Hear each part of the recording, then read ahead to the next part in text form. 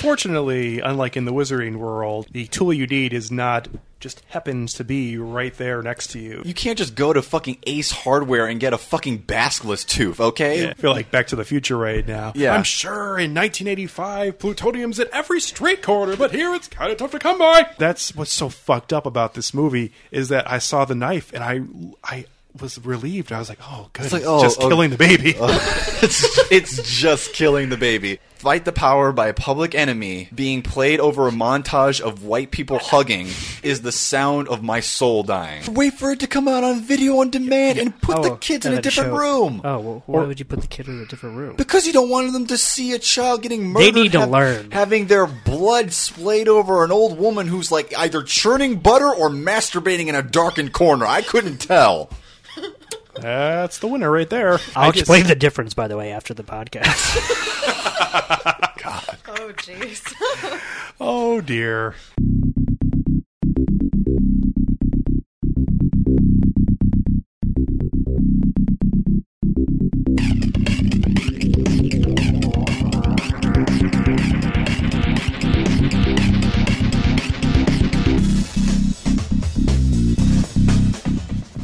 Welcome into Film Tank, the weekly podcast that covers both new and classic cinema. On this episode, the usual crew is joined by a new special guest as we review the newly released horror film The Witch and discuss the 2016 Academy Awards. This year, the Oscars, things are going to be a little different. In the In Memoriam package, it's just going to be black people that were shot by the cops on their way to the movies. If you would like to get in touch with Film Tank, you can always email us at filmtankshow@gmail.com. You can also find us on Facebook, Twitter, and Instagram at Film Tank Show. And you can listen to all of our episodes on our website, filmtankshow.com, or on iTunes. And now, here are your hosts, Nick Cheney, Toussaint Egan, and myself, Alex Diekman. Hello there again, everybody, and welcome in to episode 53 of Film Tank. I am Alex Diekman, along with Nick Cheney and Toussaint Egan. Hello. Hello. I'm glad you guys decided to actually be here for this episode, unlike last week when we had fucking crickets. So that was good. Sorry. I didn't feel like saying hello, and frankly, I don't think I should have to say hello. Oh, damn. Why is that? I don't know, I was just tired that week.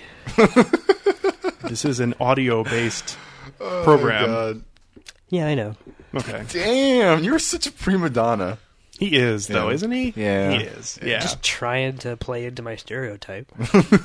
His Well, role. you are succeeding, sir. Yeah.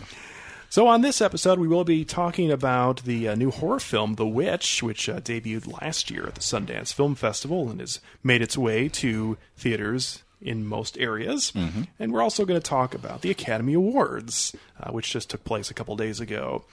However, it's not just the three of us, as per usual. We do have a guest on the show. Who's that? I'm going to tell you right now.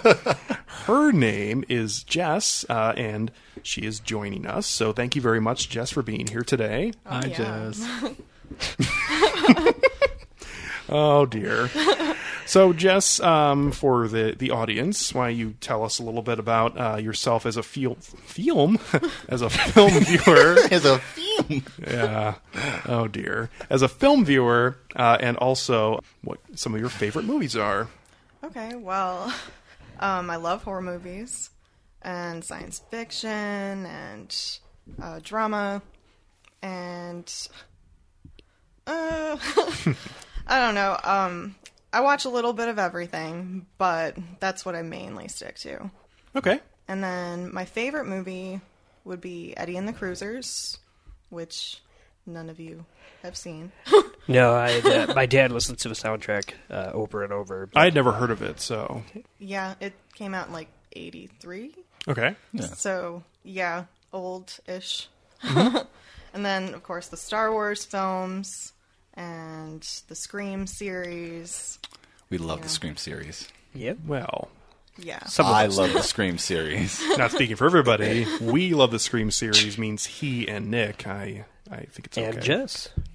Oh, You're outnumbered. yeah, I am. I usually am. But yeah, Star Wars, you're speaking my language. Yeah. Love the Star Wars series. Grew up with that. I've been watching it since I could watch. Cool. Good stuff. All right, very good. And horror movies, obviously, you're a fan of, is you wanted to do an episode on The Witch. So what would you say is your favorite part of the horror genre? As it kind of has subsections. I'm really into the gritty horror, like very gory ones. Ooh, okay. But I like ones that actually have like a story to them. I don't like the ones that have just jump scares, no plot. It has to have some depth. So Cool. So Yeah. you were a big fan of the Saw series then? oh yeah. Except for 3. Part 3 is Hey, you know what? I like the third one, but Nick thinks it's like the greatest thing ever, and There's a far cry between me thinking that that's the greatest thing ever and me thinking that it's my favorite movie of that franchise. okay. Well, that's which Saw film is your favorite? I'm interested to know. That's kind of hard because I think 4, 5, 6, and 7 are all basically one long movie. Yeah. That is true as far as the plotting, yeah. Yeah. It's just... So it's like, And 5 was a big part of that lawn movie section. yeah. So it's like 1, 2, 3, and then 4, 5, 6, 7 is all just one. So like that long ending segment is my favorite. Oh, okay.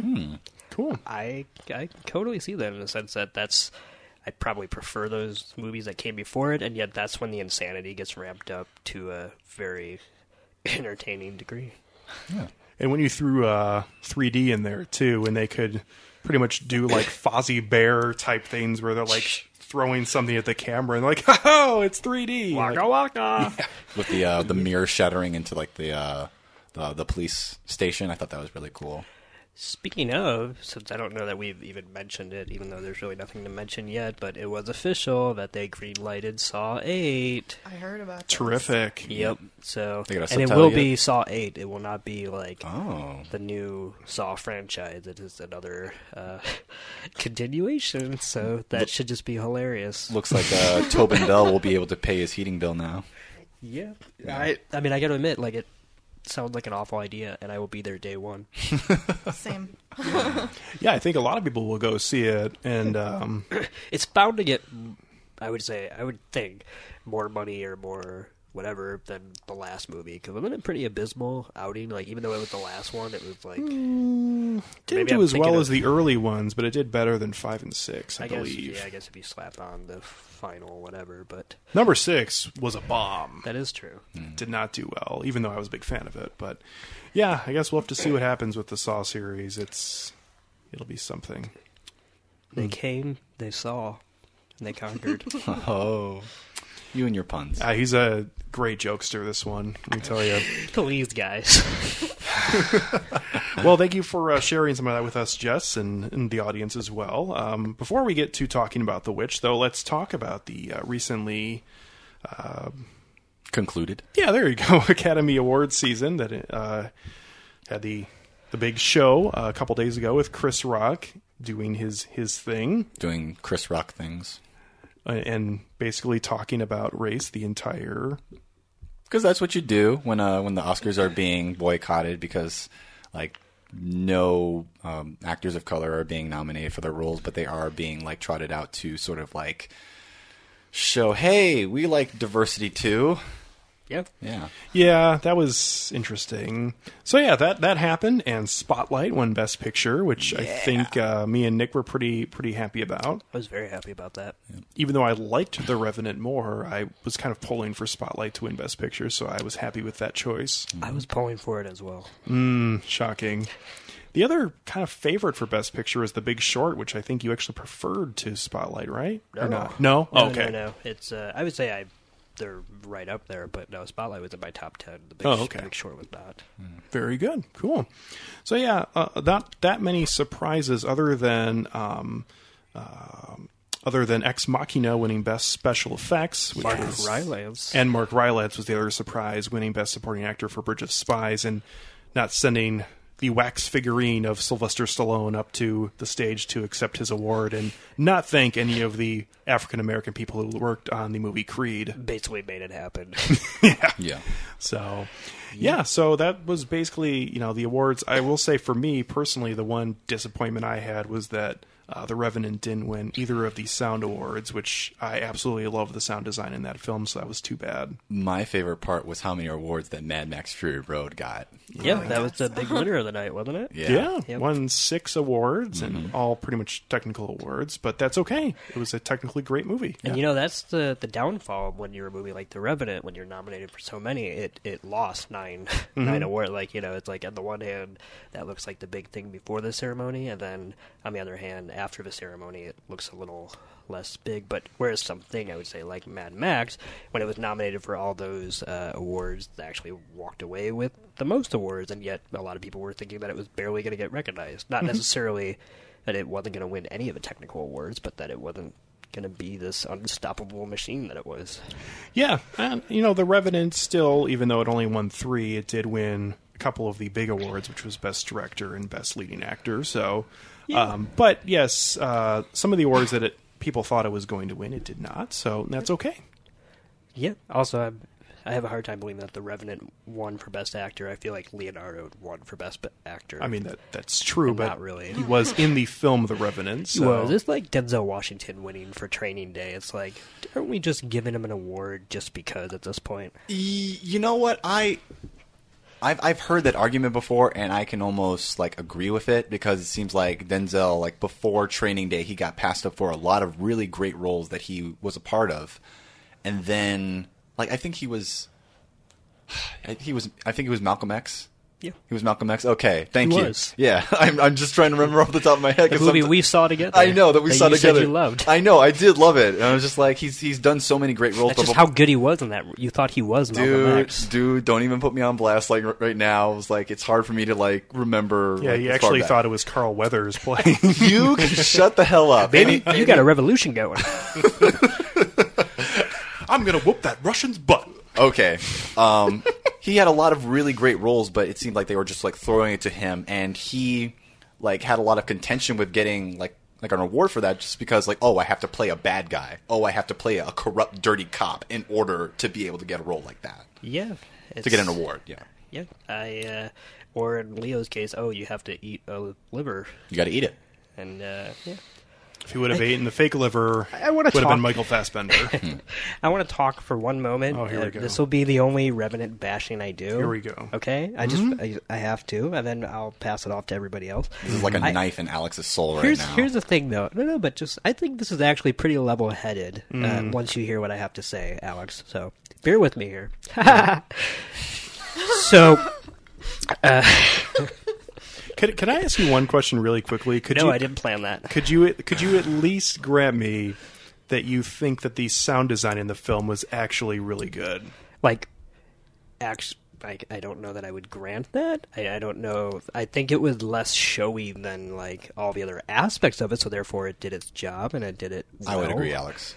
Thank you, Toussaint. Yes. But really good. I didn't notice anything about it until you started pointing things out, and I kind of still don't really latch on to it. So what I'm trying to say is if you were to try to fight me on Leo's acting or the cinematography, I would have an actual debate. So I guess I'll concede to it because I don't have strong opinions on the other side of the fence. But no, it did not draw me in Okay. in any way. Go back to your original point. I just want to make a case here as to why Inarritu winning Best Director was the worst award of the night, okay? And it has nothing to do with the fact that I hated The Revenant. That's a separate... Okay, it's probably, yes, influences my thoughts, but it is not my sole deciding factor, because I want to say something, and that I genuinely think George Miller should have won for I agree. Mad Max Fury Road, a movie that I also did not like because it's just not my thing, but I am conceding that, here's the thing. Last year, Birdman came out, and Inarritu directed that, and he won the award. And shouldn't have won. And probably shouldn't have, no. I feel like everything good about that movie had nothing to do with him, because, Emmanuel Lubezki is a cinematographer, and, just all the other And actors. also, too, Boyhood was out last year, and that should have won for Best Director. Why am I blanking on his name right now? Richard Linklater. As Richard Linklater gave 10 years of his life to working on that project and was the heart and soul of it, and it was still a good film, and in my world, just like with George Miller, you gave something more than just moving a production from Canada to Argentina. He should have corralled something. He should have been made 11 years. unmanageable. Yeah. Should have made 11 years. Should have eaten the real liver.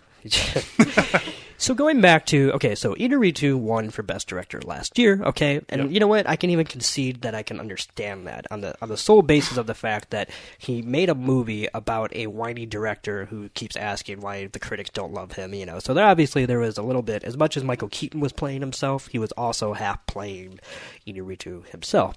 So maybe it was his day in the sun, okay? So if he won that award last year, now fast forward to this year, there's something sick to me that he would win it for this movie, following that movie, because A, it means he's joining the ranks of a very, very exclusive club. I think only John Ford and one or two other directors have ever won it back to back. So in my opinion, like, just that very merit means that you have to have done something, I would say, groundbreaking or exemplary, whatever. And just going off the basics of what the award should mean, because I think people are now getting confused with, like, technical aspects, like, well, if it just looks great, like Lubezki does great cinematography, or if you have people eating liver bison, then let's give it to the director, because what else did he do? Nothing, but we have to give him an award, or whatever. Because here's the thing, Inarritu, basically, from all the accounts that we've been told publicly through journalism and whatnot, basically abused his cast and crew. They had to pick out this location that he couldn't accept anything else. They all went over there. They all froze their ass off. He went over budget by millions of dollars almost immediately. He made, I don't know if he made or whatever, but he created an environment in which actors believed that they had to eat a real liver in order to get the truth out or whatever. And yet you have somebody like George Miller who is doing things that I can't understand how they're actually done, and yet staying, on budget, on time, and actually creating an environment where people can work. And that's what best director means. And I cannot believe that we just awarded the biggest egoist in Hollywood right now as a reaction to what he just put out the year before. It's just insane. It's more to say about the Academy than it does about him, I think, because I feel like that's what I'm trying to say. His name ended up catching steam late in the game when they were actually doing the voting for the award instead of the nominations, and people who didn't even think nearly as far as you thought about it just checked his box off and said, that's what I mean. I'll go with it. I feel like the best director category needs to be defined, not redefined, because I feel like we haven't defined it in decades, because I genuinely don't think the Academy actually thinks about what directing means, other than were there a few good shots in the movie? Was their performances good? Yes, a director oversees all that, but part of that also has to be how well did you do your job? If you don't give Boss of the Year awards to people who simply get good numbers at a corporate office, you also have to take into account feedback and the work environment that they create.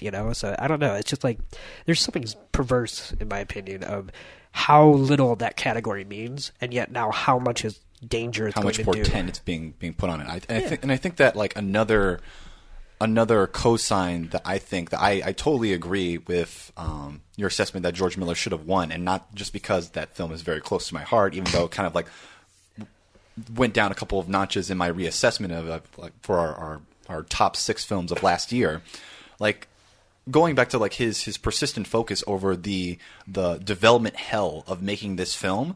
This is a guy who directed Babe, Pig in the Big City, and Happy Feet over the course of time it took in order to make this. He was literally working on fucking Happy Feet, and he was able to look back at his production artists who were doing the polecat things, how they were able to actually physically do that without CGI, and he's coordinating with them while directing fucking Happy Feet, okay? For a man to have that kind of Herculean focus to rest a film, to be able to do that while working on tonally just antithetical films to that, he deserves to be recognized for it. And he also got a perfect white swirl in his hair. I mean, that doesn't happen on accident. That is true. Wizard, I don't know. But what you're bringing up is also showing, in my opinion, what he does that somebody like Inarritu doesn't, which is the only question I have about how the production of The Revenant happened is how did he make this movie in less than a year? And the only sane answer is emotional, physical, and probably financial abuse. Like, it's just, like, he can't actually. Kubrick like, did that shit too. I was but gonna like, say, I don't mean to like. Yeah. Like, and I'm not saying put he should them have on won the same level. Best Director either. Yeah. Like, I love his films, and I don't love all of Inarritu's films, so I concede to that fact. But I also am not advocating for Kubrick to won like Best Directors. He or directed anything. Babel, didn't he? Yeah. Inarritu, yeah, Who here has seen Babel? I have. I have not seen Babel. I didn't even know like half the films that he made. Like I think he made like 28 grams or something. Yep, he Yeah. made that. He made that, Amoris Perros. Made the Beautiful or whatever. Yep, Beautiful, yeah. Babel, and now Birdman and The Revenant. Oh, okay. Yeah, but Babel's okay. It's like a I did say crash. 21 grams. Did you? Yeah. I've heard people that like his first two, especially like people who like now hate him, say that they like 21 Grams and Amoris Perros. Yeah, that was a solid film. Yeah. Before he disappeared up his own ass. Yeah. Yeah, Did you see The Revenant or not? I did not. Oh, okay. I- not missing out. I'm not a big Leo fan. Ooh.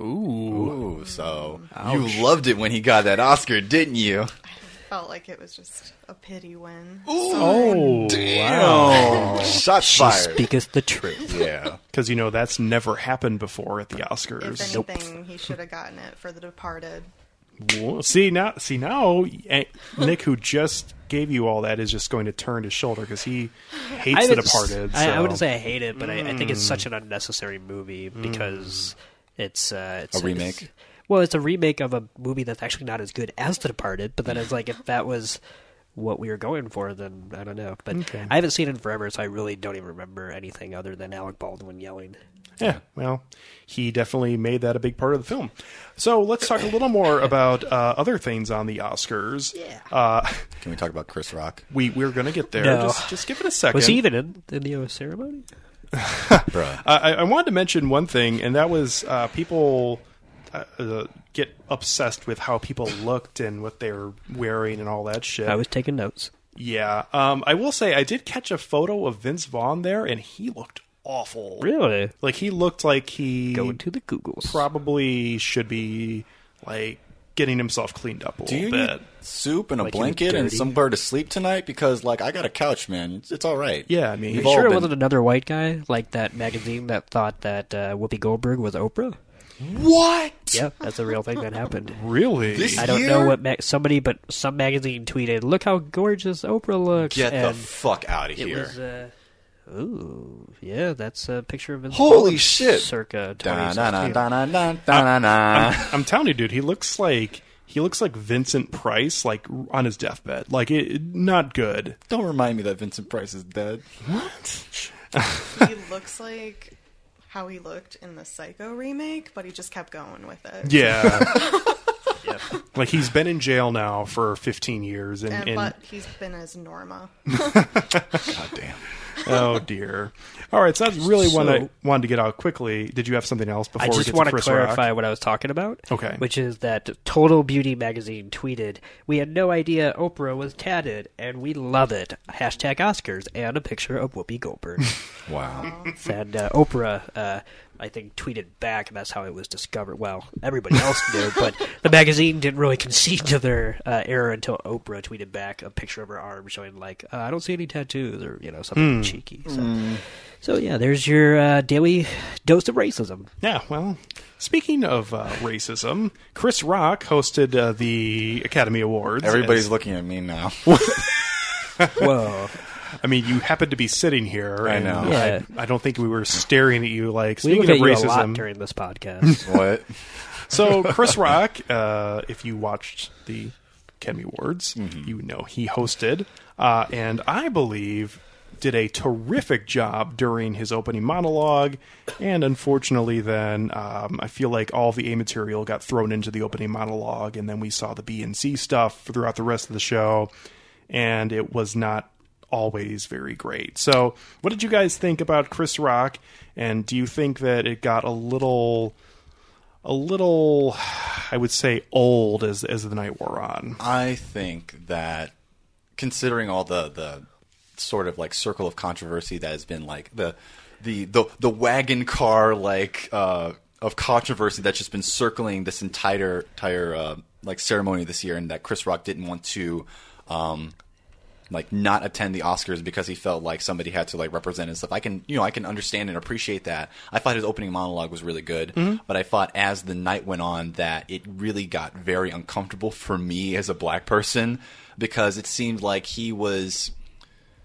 It seemed like the Academy is trying to acknowledge like the absence of diversity and almost this glass ceiling for really exceptional like actors of color, whether or not they be black or whether they be the Indian or Native American or Asian or anything like that. It seems that was definitely one of the things I noticed that they just totally whiffed on with this is other than one comment that he made about it. Yeah. Like they spent the entire time just talking about, instead of not talking about racism among the Academy, but specifically and only racism towards African Americans. Yeah, and it really was very uncomfortable for the fact that like he was sort of like taking the piss out of that, and it was like, I understand that there are larger things that are to be debated. It's like, especially like there's the sphere of culture and there's the sphere of like social activism and stuff. Like the whole concession that like you don't have anything to protest or worry about because you're not getting sprayed with fire hoses, you're not getting beaten up, but people are getting beaten up for other things that are very important. And it's just like, and not only that, but also to pan to this entire stadium that's filled with like white people just kind of like shrugging and like uncomfortable laughing and clapping along is like, well, there's really not much else they could do. That dug into like the pit of my soul like, a little the bit. The reaction of the audience, I don't know, should be judged by like, because like you're at an award show and Matt are you Damon, just then gonna? I know. Because if they sat there and did nothing, then I that know. would actually, I think, be racist. Like they don't want to hear it. well, and also too, like when there's a camera getting panned in like right at Matt Damon, like he can't not clap and at least like have a smirk on his face. Yeah, it's like the alternative is so much worse. I can understand that, but then like having it felt like the entire sentiment of this ceremony and with like Chris Rock's like shtick was to flout controversy as if it was a plume that they attached to their actual like suits. And I was just like, yeah, we're really controversial this year. Look at Stacey Dash, who said that black people can't actually like boycott the Oscars because BET doesn't recognize white people, even though they do, because she's fucking ignorant. But I'm here to represent my people for Black History Month. Hi, everybody. I'm just like... Well, that joke, literally not a single person in the entire auditorium laughed at. Probably because, like... And I think probably because a lot of people didn't even know about I was going to that say, shit. that was a pretty obscure joke as far as, like, putting a face to a name. Yeah. Like, I had heard those comments, I just didn't know that was the person. And I'm not even sure I would even laugh if I have did to make say, that connection. this is probably bad, but when she came out, I'm like, is that actually her, or is that did they just find someone who kind of looks like Stacey I mean, Dash? they did that for Suge Knight, which I also thought was kind of... But that was the actor who played Suge Knight, so that's a... There were some weird... Let's talk about Nick brought something up to me already Yeah. that he thought was awful, That which was was the the worst- Tracy Morgan That was bit. the worst moment of the entire... and I'm not trying to prioritize No. which... controversy should get more attention or whatever, but the most, for me, insensitive moment, because at least Chris Rock is, I would say, shedding light on a serious thing, was Tracy Morgan, and I'm not blaming him, but somebody wrote this, as the quote-unquote Danish girl, because as far as I've heard that from people that I trust, but I won't say it's my opinion, but I've heard not good things about the Danish girl from transgender people that I've talked to. So it's not so much that I'm trying to defend the Danish girl, but if that is a movie that is supposed to be, like Eddie Redmayne will constantly talk out of his ass about, if that is supposed to be starting a conversation about transgender rights and like how, equality is, and all that jazz, then why are we doing the most baseless and insensitive and completely offensive joke known to man when it comes to just transgender depiction, which is look how funny it is when a man's in a dress. Because at least the Oscars seems like a space where people like to clap themselves on the back and tell themselves how progressive they are, but at the same time indulge in the same type of baseless prejudice that they try to But that's put the down. problem with, and that's I think part of what Nick is getting at here. that you are talking about, oh, look at how horrible we are. At the same time, you're like doubling down, stomping on. Yeah. Right. No, it's for sure. It's That's what this whole thing was on. It's a horrible two-way street where we're heading nowhere fast in either direction. If not, at least in that instance, 2 steps back, probably. Yeah. But I'm with you, Alex, in the sense that I think that the monologue was fantastic, start to finish, and it was pretty long too. Like, so that's pretty good that it didn't feel long or anything like that. And I also agree that pretty much everything after the monologue, as far as all of Chris Rock's bits after that, I would say it was a mix of diminishing returns and, yes, like pretty much just unfunny material. And the worst part about that is, like, by the end of the night, I felt like his message was counterproductive because he had gotten everything he wanted to say, or at least I think he should have said, and then he kind of only gave those really annoying people you talk to at work the next day who say, like, oh man, I wanted him to shut up about the whole race controversy. Like, he only gave them material basically to ignore. Yeah. And so that's why I was a little saddened by the fact that it did. But I will say one bit that it completely worked for me, because I am I like to play devil's advocate, and I kind of loved that whatever was his bit outside the movie theater. Oh yeah, that was pretty good, actually. I actually did at least love that acknowledgement that this isn't just a white person problem. Like, it's like, you know, it's like we need advocacy from both sides. Otherwise, why do you think the other side's going to listen to the other side and whatnot? Yeah, there were a lot of films that I was surprised that they hadn't heard of. And it was like, it's like jaywalking though. Like, they picked the best of the bunch to throw in there. No, but what I'm trying to say is, at least maybe something I should clarify is that, like, I absolutely agree with the notion that if we like there is a need for things like Tyler Perry movies, because the less we do, like, shall we say, integrate, like, you know, just human beings into any movie, the more there is going to be a need for, like, somebody to come along and create an outlet for identification on screen. I would very much like a world where BET was not necessary. Exactly. Oh, and Tyler Perry. Yeah, and Tyler Perry. I would very much like a world where BET and Tyler Perry were not necessary. Yeah. Especially but they are. When you're gotten to the point as horrible as Tyler Perry's become, where when he does something good like Gone Girl, like, oh wow, I was really shocked. We forgot. Before we get done with the Oscars, and Jess, do you have any thoughts on anything we've been talking about? Did you get a chance to see the Oscars or not so much? I did not. Oh, okay. But I'm in the loop. Like, I know what you're talking about. So, but I loved the Mad Max one so much. Like, that was great. Yeah. Awesome. But, yeah, I'm not a big Chris Rock fan either. I really wish, like, Jimmy Fallon had done the Oscars this year. I think he would have been hilarious. But, yeah. Well, one quick last thing I wanted to mention. So I had one very strong opinion about something, and it involves a race in the Oscars, and that involves Spike Lee. And I have got to put him on blast now, and he fucking deserves it. Because let me tell you, you cannot be out front, in front of everybody. Leading the charge. Leading the charge exactly is perfectly right. Is exactly right. Leading the charge about how you are going to boycott the Oscars, and you are going to lead protests, and you're not showing up, and you don't care what it is, you're not going to be there, and you don't even want to talk about it. And even if someone says something about how they might try to change some things, you're not going to reconsider, and then fucking show up and collect your Oscar at the other Oscar night. What? Get the fuck out of here with that shit, Spike Lee. Dude. Yeah, I mean, I have to admit, before the ceremony or anything like that, I never took him seriously, because nobody's really taken him seriously since maybe 25th Hour, and probably not even since before then. Right.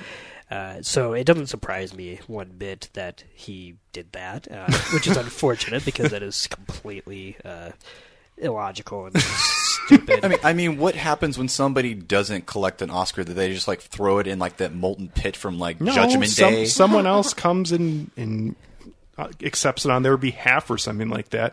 But you can't fucking do that and then show up at the other night and collect your fucking trophy. Yeah. Yeah.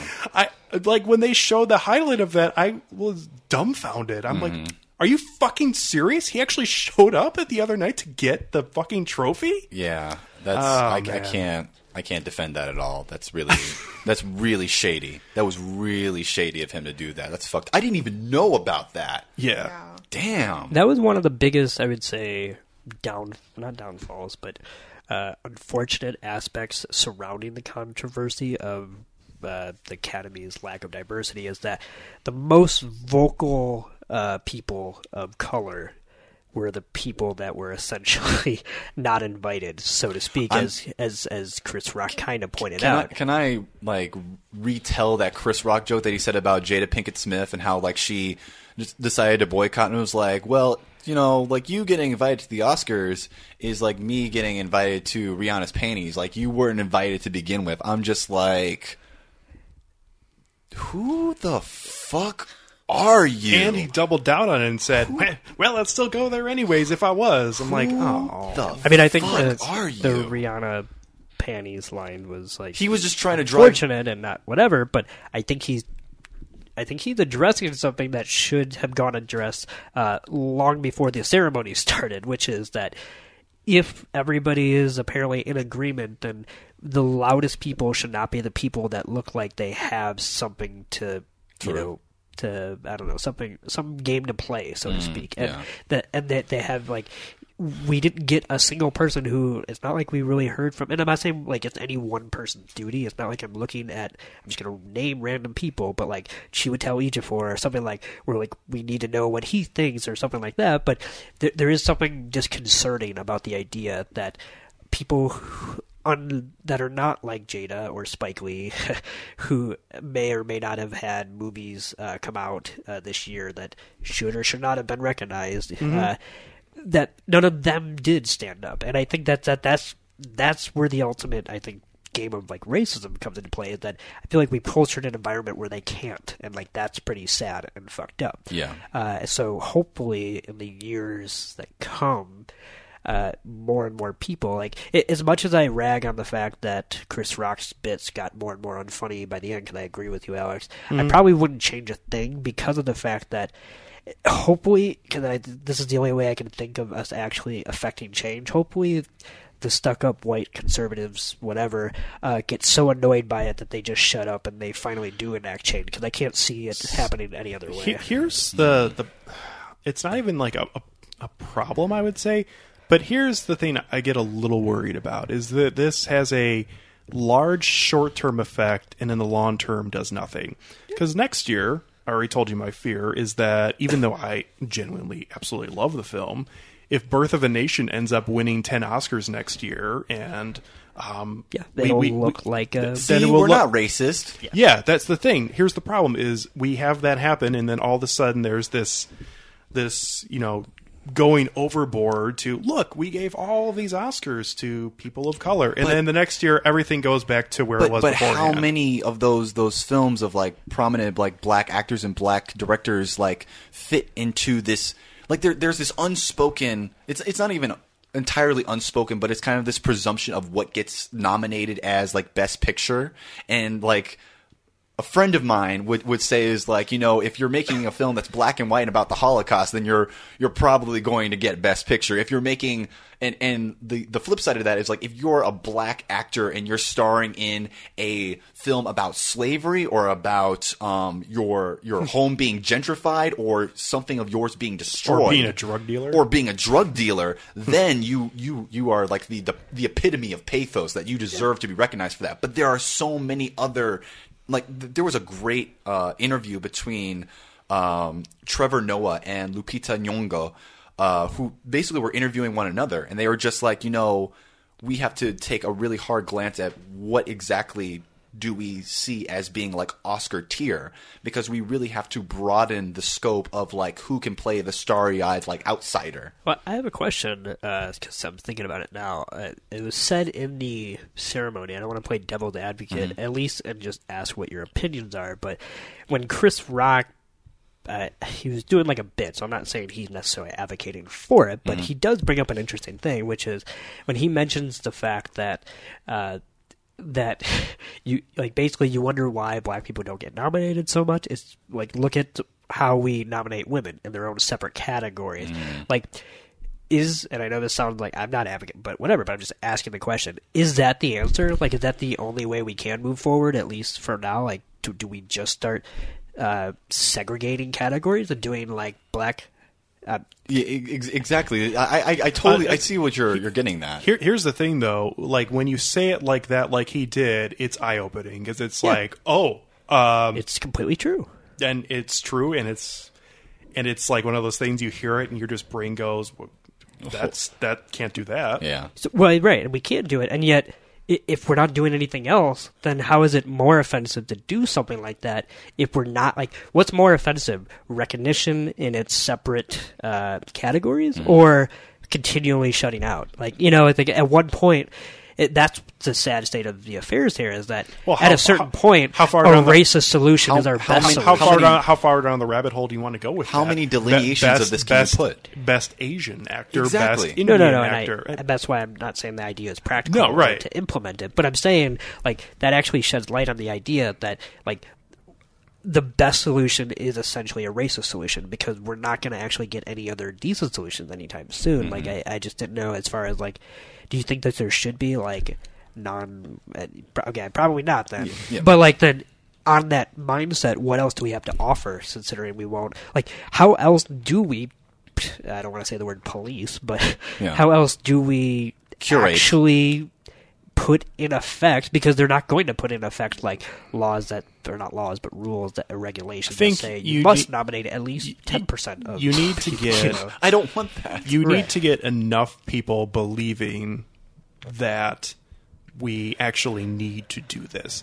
Like, people saying the right things does not mean people believing. I mean, you talk about the U.S. as a culture.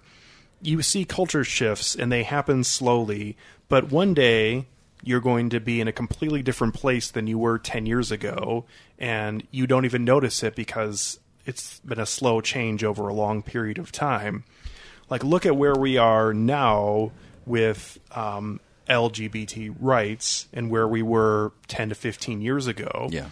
And even though we're not anywhere near where we need to be, I feel like we're in a dramatically different place than we were 10 to 15 years ago. And it's something that people need to want to have the change. And just all of the people who are the millionaires in Hollywood saying they want to doesn't mean jack shit until you actually have people believing that. And that's what needs to happen. Enough people in the audience and that actually work there need to actually want to make this change. And it's just going to be one of those things that I feel like needs to just slowly but surely people need to keep harping on, because eventually the change will be made. Yeah, hopefully, if people want it to. Yeah, I was going to say, unfortunately, I feel like you say slowly but surely, because that's absolutely as far as what has to happen, or not has to happen, but it's going to happen, or whatever. And yet I feel like we've gotten so slow that we're actually going backwards, like a conveyor belt that just goes back around. Because, like, somebody was bringing up to me, like, oh, we're like, they brought up Sidney Poitier, like, because even Chris Rock brought up like, and that was like the joke was that you don't fuck with Sidney Poitier, like, even he was respected or whatever by the Academy. In theory, though, was he? Because his most famous roles was In the Heat of the Night, where he played a black detective going into a racist southern town and fighting racism in that town. Guess Who's Coming to Dinner, where he plays a black boyfriend of a white woman who's bringing her new boyfriend to meet her very conservative parent. I'm just saying, like, these are the roles he's recognized for, and yet it is still a pigeonholed African-American narrative. So are we anywhere further? But here's the counterpoint to that I will bring up, is that you say that we've gone backwards, and that entirely is a valid opinion. But at the same time, we are talking about it now. We are trying to, at least some people are. We are. Well, I'm just saying that's the problem. Some people are. The Oscars spent their entire evening talking about it. Chris Rock did, at least, and other people made. But I will say that talking about it and having it being out there and in plain view and mentioned by enough people is at least a step slightly in the right direction, as it's not just something that is shunned off, like saying, oh, he's a great actor because he played a drug dealer, or oh, he's great because he played a slave in this film. Like, at least we have made the connection that maybe just because someone's great as a drug dealer doesn't necessarily mean that they only can play drug dealers. Like, at least we're cognizant that this is a problem. We are. No, but that's what I'm trying to say. I think we are, but I think a lot of people in the culture are at least starting to at least get the message that maybe, just maybe, a person of color, whether they be black or they be Asian or they be Indian or whatever, could play a role possibly. Even if they haven't yet, maybe they could at some point. But maybe not. Maybe nobody's gotten that, and we'll just go right back to the same place in 2 years. So you're talking more about the future. Yeah. As far as, I mean, okay. if you want to talk about right now, yes. Like, there's a long way to go. But there's always a long way to go, no matter what you're talking about. So, I think that the most apt quote to try to, like, condense that is, of course, from Martin Luther King, which was, "The moral arc of the universe bends long, but it bends inevitably towards justice." And I think that let's hope so. Yeah, I hope so. That's the best. Yeah, knock on wood. Like, I firmly believe that, and I feel like before when this whole controversy came out with Stacey Dash, I wrote like a huge, like, not Facebook rant, but like a Facebook like thing, just basically like putting my heart out, like what I thought about the whole thing, whether or not somebody chose to boycott watching the Oscars or not. I obviously like watched the Oscars because I wanted to watch them. But inevitably, I do think that we will have more. Something's going to give. Something's going to give, and I'm excited to see, like, not just more black actors being recognized. I want to see more Asian actors getting recognized. I want to see. I certainly can't see less. Oh damn. Anyway, but like thinking about like what the Oscars represents is that it's one night, and how long is the entire event? It was like 3.5 hours. Three and a half hours, and they are already kind of like trying to like strain to compress time. And I think that honestly, like, Fight the Power plays over the ending credits. Dude, Fight the Power by Public Enemy being played over a montage of white people hugging is the sound of my soul dying. Okay, like I was so. Oh, I thought you just farted. Shut up, dude. Oh my god. Way to keep the steam going there, Nick. Oh my god. Steam. Yeah. Yeah, that was like a double entendre. I can't even like go after you said that. I can't really like even put my thoughts together again. I'm just going to just say like the thing that I like the most about the Oscars and the thing that I didn't like the most about the Oscars. Like I like that Mad Max got like all those awards. I'm glad that Ex Machina got an award. My least favorite part was, of course, fucking Bear Story winning over World of Tomorrow for Best Short Film. Yeah, that was pretty disappointing. Wait a minute. Bullshit. I have to ask you, Toussaint, have you seen Bear Story? No. Well, I'm just saying. I haven't either, but... Yeah, okay.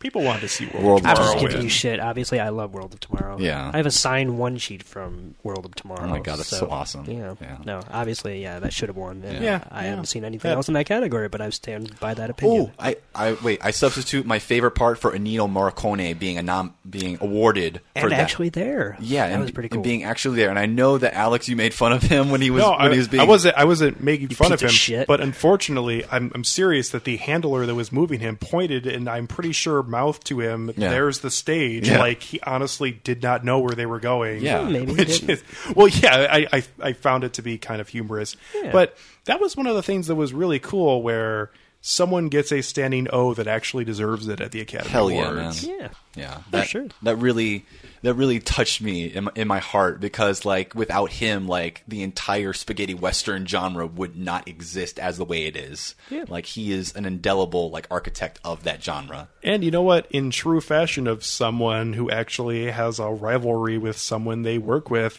he like sort of threw Quentin Tarantino's name in there in the middle just a little bit, and I kind of dug it. He did what? I just don't remember. Like when he was mentioning people who were important to him and who he thanked for it, he kind of thanked Quentin Tarantino like in the very middle of it, not last, not first.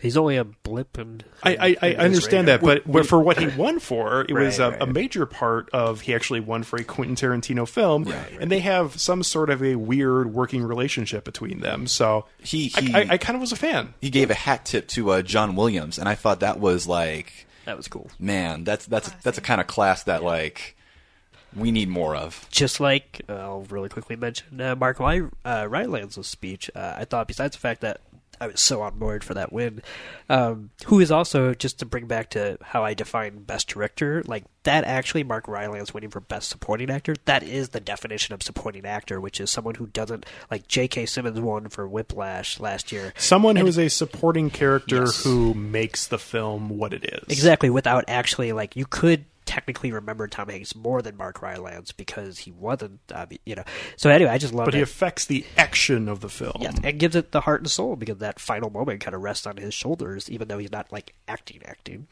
But his speech when when I thought it was just, besides it's so well articulated, everything, when he said that line about how people ask if working with Tom Hanks make you a better actor. Well, this is proof of that. Like, hell yeah. Like that's not just a hat tip. That's like a thank you. And it was such a classy way to say something we've heard before in a way I haven't heard it exactly like that, which just probably shows how wonderful of a guy he must be. And now we're going to see Mark Rylance shoehorned into a shitty movie. So please, awesome! Can't wait. Can't wait for that. Pacific Rim 2. What's his name? Oh, it was Christoph Waltz. His first film out of the gate was playing the villain in the Seth Rogen film The Green Hornet. Yeah. Really? Awesome. Shit, I can't even remember that. And I love Michel Gondry.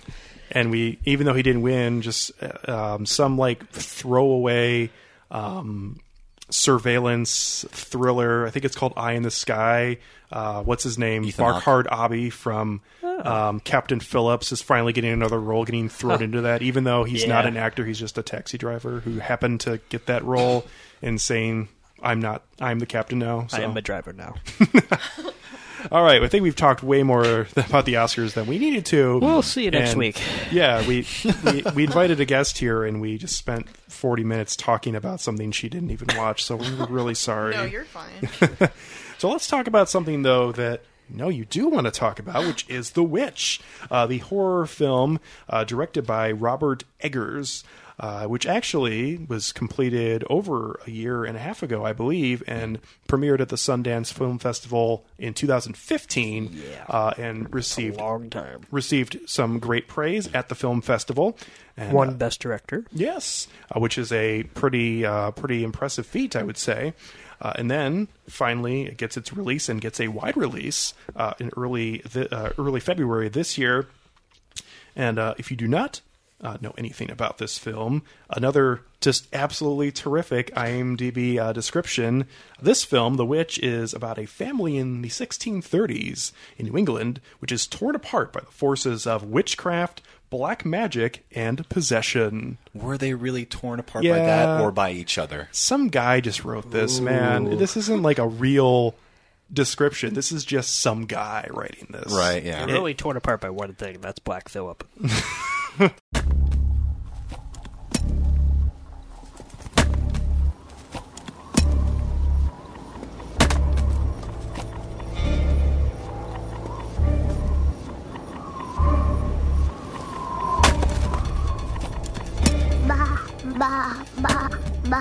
Black Phillip Sif, you are wicked.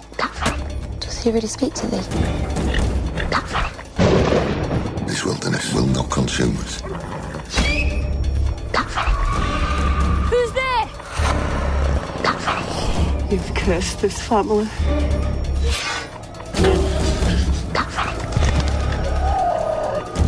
This is witchcraft.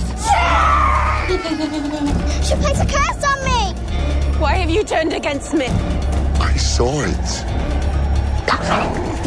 Your reign of evil. It's not safe. Not with them. Think on thy sins.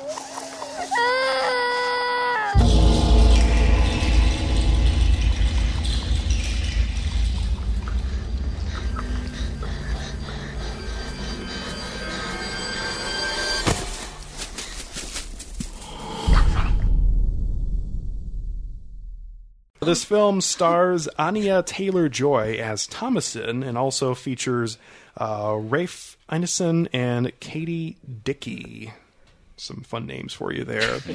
And who wants to start us off? I don't want to throw you right at the right out there on the stage, Jess. And so I think we should have Toussaint start and give his thoughts, because he was a fan of this film and he also loves the horror genre. So why don't you start us off, and then we can go to our special guest, Jess, after that. Okay, sounds good. Well, first off, I want to just talk about how this film actually got onto my radar, because one of my friends who is a film critic, who is a huge fan of the horror genre, so I kind of defer to him for recommendations and stuff. He actually went to go see this when it was going through the festival circuit, and I read his review, and the way that he worded it was so passionate and so such a passionate for this film that I was compelled to go see it simply because of that. Were you possessed? Was possessed by it, yes. He described it as nothing short of, from his first impression, nothing short of a direct transmission from hell itself. And I'm not sure if I can match that intensity of a recommendation, but I definitely really enjoyed it. And we that it's been confirmed, because that whatever that group, the Satanic Group, has said that they praise the film. Yeah, so. the Satanic Church. Seal of approval. Yeah, the Satanic Church, which is that's a whole nother can of worms. I don't even take that really seriously. It's more of something just to get. It's a headline grabber, man. It's to get the Christian church's goat or Black Phillip. Yeah. But speaking of the Satanic, isn't this the sequel to Spotlight? What? No, it is not the. What? God, that just threw me off. Anyway, just horrible religious. I was going to say shit. that was Nick Cheney's Stacey Dash moment of the night. Way to go, man. Oh, wow. Damn. Anyway. Okay, so I want to talk about this. You'll see. What's that? Mm-hmm. Just wait. Okay. I want to talk about this on multiple levels, but first I want to talk about Robert Eggers' deference to history and putting so much work as a production artist turned first time director. He put so much time into trying to understand the historical context of puritanical America, and just kind of condensing all those attitudes into, or at least the majority of those attitudes, into one film. And I thought that he did a perfect job of that, simply because you have this family who, at the beginning of the film, they are ejected from their village, okay? They're ejected from their village, from what I believe, for being too extreme in their religious beliefs. Do you know how fucking extreme you have to be to get kicked out of a puritanical American village? Holy fucking shit. How extreme do you have to be? You have to be really fucking extreme, because their entire belief system. I know you were joking, but I'm going to just jump into that. And I know you thought that was funny, Nick, but you're so angry right now that you tried hard not to laugh. Well, you compared me to a racist piece of shit. So. Anyway, it's I'm just going to dig into the heart of that for itself. The Puritan belief system basically spawns out of the idea of original sin. It takes original sin to 11. It just cranks it up to 11, and saying that every single person, and it's alluded to in this film, every single person is born with something that they cannot extricate from themselves. Their very nature is in deference of virtue, of being good, and that the only way to save their immortal souls is to pretty much condemn their own compulsions, basically hate their own human nature in order to expel themselves of the faults of that. And so far, I'm on board. It's basically a great example of it is from the Da Vinci Code, where you have that really crazy cultist guy who keeps on self-flagellating himself. That is that puritanical ideal. Wears a fucking cilice. I mean, yes, that is dedication there, man. That's resenting your human body because it shackles your immortal spirit. And I thought that another colleague of mine, Jess Joho, wrote this really great interview that she had with Robert Eggers at one of the screenings and stuff, right? And he asked them, because everybody's been going at this film as though it is a feminist empowerment film, right? That it's supposed to be about Thomasin and how her ascension from being constricted by the society, and now she finally makes her own choice. But does she really make her own choice? Because she's she's basically being put into a position where she has no other choice but to go forward with this one thing. And so she asked him, did you deliberately go about making this a feminist film? And he floundered for a little bit, and just until finally he kind of just let loose that he was saying, you know what? I didn't go at this for the sake of making a feminist empowerment film. I was just trying to make a Puritan witch film, and I feel like inadvertently I could not have made that film and not have made it in some way a feminist empowerment film. I gotta admit, I'm seeing all these reactions of people talking about that aspect, Right. and the entire time I was watching this, I never once got that there was any deeper meaning to this movie. What about when a man also, if you just want to talk about that argument, when a man says, "Here, let me show you all these delicious things that you could have," and then sends her to the woods, and I mean, is that really feminist empowerment? No. Like I'm Like, I think Eggers is being trapped into a corner where he can't deny it, because then that would be like saying, like, it would almost be like painting himself as somebody who's anti-feminist, who I doubt he is, because he clearly made, I think, a movie that is not concerned with it. But most filmmakers, a lot of filmmakers wouldn't confirm nor deny. They would just kind of. I think he sees the passion behind some of these arguments, and he can't bring himself to, like, I would say, dispel it, because that's the true danger of when a director opens his mouth, is that, like, we look for confirmation, and if he doesn't give it, then, like, I know he could just deny it, but he's saying something if he does deny it. But here's why: what he said, that he's trying to make a puritanical witch film, and that by making that, he could not, by extension, not make a feminist empowerment film in this time, because, like, going back to why I even am talking about the idea of original sin, is that in that Puritan, like, belief system, like, everyone is born with original sin, but more so women in that system, because the whole story of Adam and Eve tempting, like, Adam and stuff like that, like, women and anything about them, whether their ability to speak, their ability to read. She couldn't read. Their sexuality, like, their very being is like an affront. Is an affront, a magnet to sin. So even when you have, like, all these men who are just, like, self-flagellating themselves, they even, as much as they hate themselves, they hate the core of women itself too, because they see it as inextricable from sin. Yeah. Yeah. Mm-hmm. So, yeah. So. That's just my opening thing. I had to get that out because I thought that was, like, a really illuminating interview, and I thought it was awesome. Glad you did. Yeah. So let's move on to our guest Jess and hear what she had to feel about The Witches. This is right in your wheelhouse for the horror genre. So let's hear what your feelings were.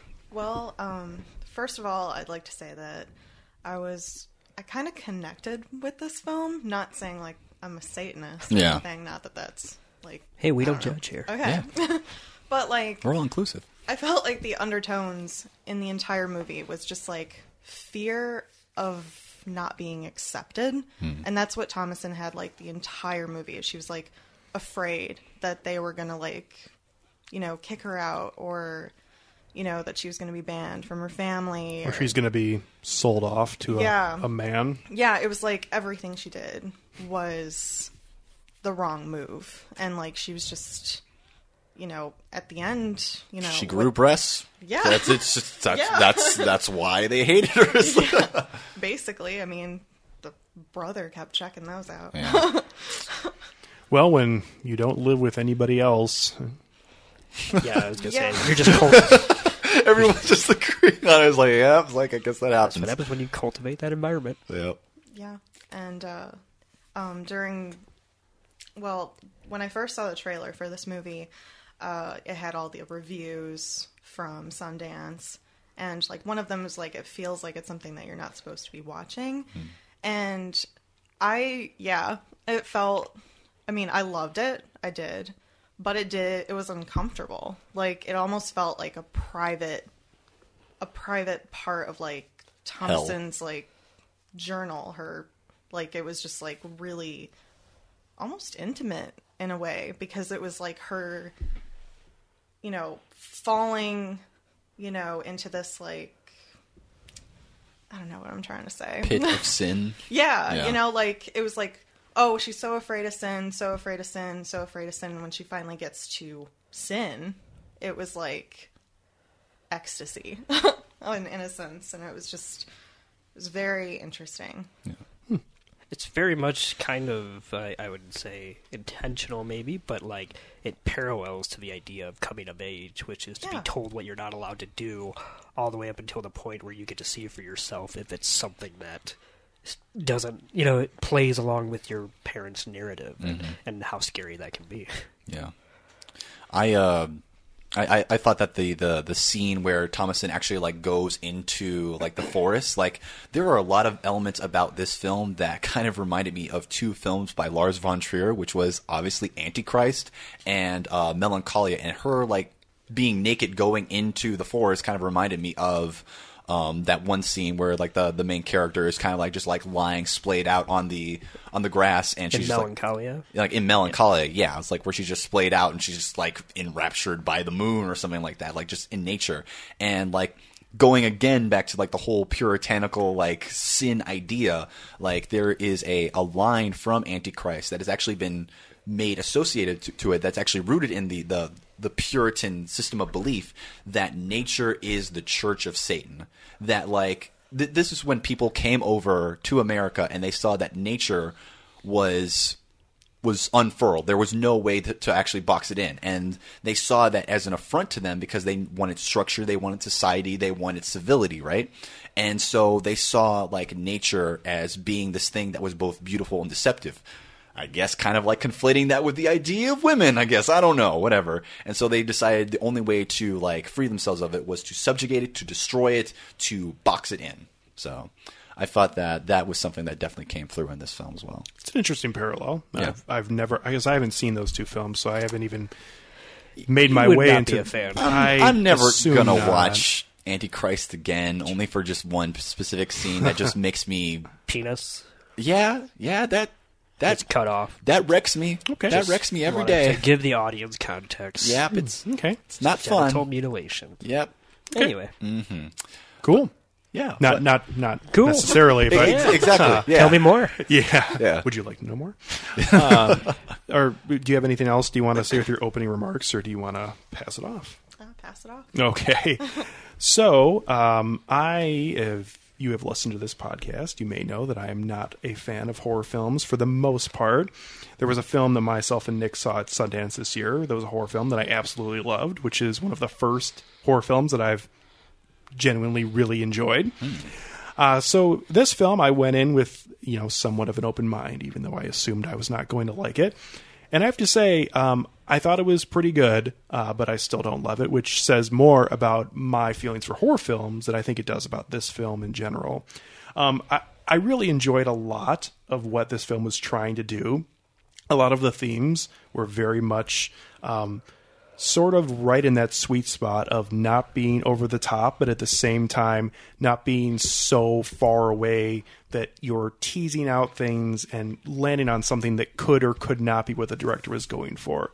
I feel like Eggers is giving you something here that is not hitting you over the head with it like the canteen in The Revenant, but at the same time is not so far that you're just reaching. So I really love that, and I loved a lot of scenes in this film, as I do in a lot of other films that aren't my favorite.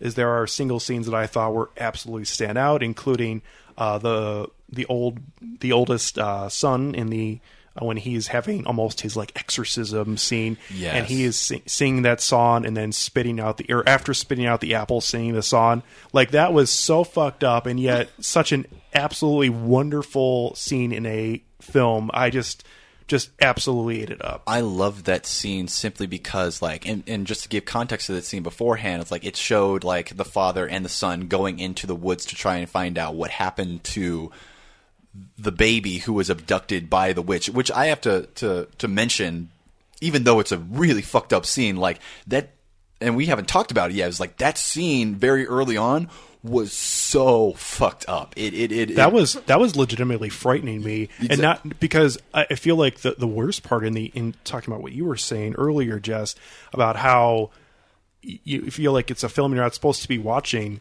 When I started watching this film and watching that scene, like, I feel really bad saying this, but I feel like when the knife appears, I'm like, oh, thank God.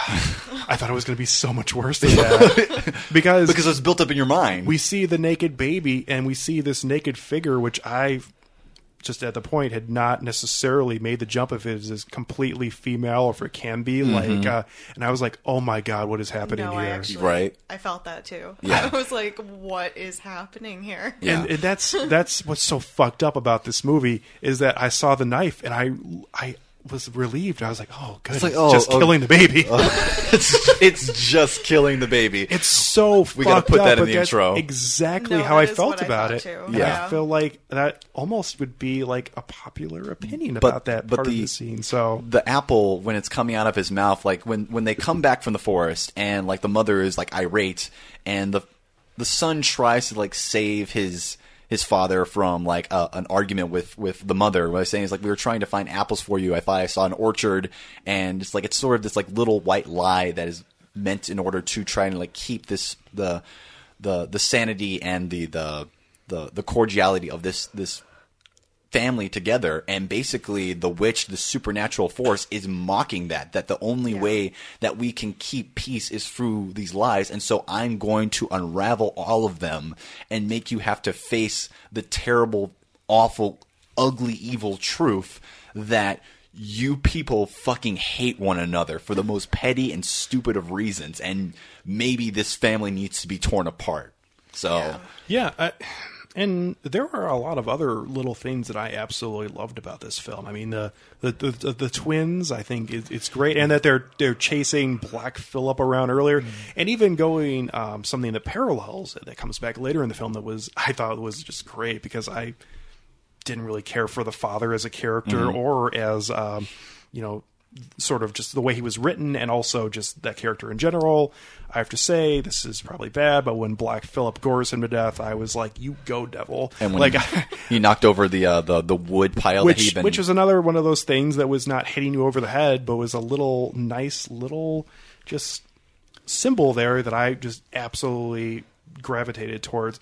But at the same time, when he's grabbing the horns of Black Phillip and slowly trying to get him back into the stable, I mean, when it comes back later in the film, it's really something special there for you. But going back to what I was saying about how I felt like still this is a horror film that I didn't overly love, I still just was kind of bored at times in this when I was watching the film, and I wasn't loving all of the dialogue, which is all in Old English. And so that's kind of a takeaway. Not just that, but at certain points they're just literally unintelligible. The sound design and But it's something that I think a repeat viewing. This is a film that I will watch again. Like I am interested in seeing it again. So I think just on the first viewing, this is still a film that just confirms my feeling on the horror genre, that it is just, unfortunately, not for me. That here a film that I feel like if I was a fan of horror films, like this would be like a 5 out of 5 film for me. Like I can see absolutely why so many people love this film, but for me, it's still a film that I just think is really good. Yeah. So I thought that the just before I pass it on to Nick, even though it's not my turn, I was going to say, wow. I know, I'm sorry. I just had to get this out. Those two twins, like the children that we're talking to, Black Phillip, there's something about them where their faces, the contours of their face, their fucking smiles, their toothy smiles, the way that they smile just a little too wide, I thought that the way they frolic. The way that they fucking frolic. And it's just like, these kids are like the torchbearers. They're like the two evil girls from The Shining, just like reached out of the ring and just tag team these two kids to come in and take up the mantle, because they're just so fucking creepy. They are Calvin Candy and his sister from Django Unchained. Oh God, you're right. Oh. So at what age do they start having sex? Oh. Well, they can't now because they're dead. Where's my beautiful sister? That same raspy voice. Yeah. So Nick, I think it's your turn now. So why don't you go ahead, man? Okay, so I'm going to stop saying that I'm not a fan of horror movies, because I don't think that's true, actually. And I've said it on this podcast, but this is the end of that era, and it's not because The Witch is somehow the bridge between the gap of me. Not I think it's just the fact that I haven't seen a lot, so it's it's a hard genre for me to talk about in any encompassing way. And yet, when it's done right, I absolutely love what the genre is doing, and this is clearly a case for me where it is being done right, because it is, like Jess had alluded to earlier, it's not concerned with, because I know you said you didn't like horror movies of these days of like that have like jump scares and yeah, like there's just something overly simplified, I guess. It's just like, oh, it's not doing it because, you know, it's art, or, you know, or that it's good or creative or anything. It's doing it to sell seats. Yep.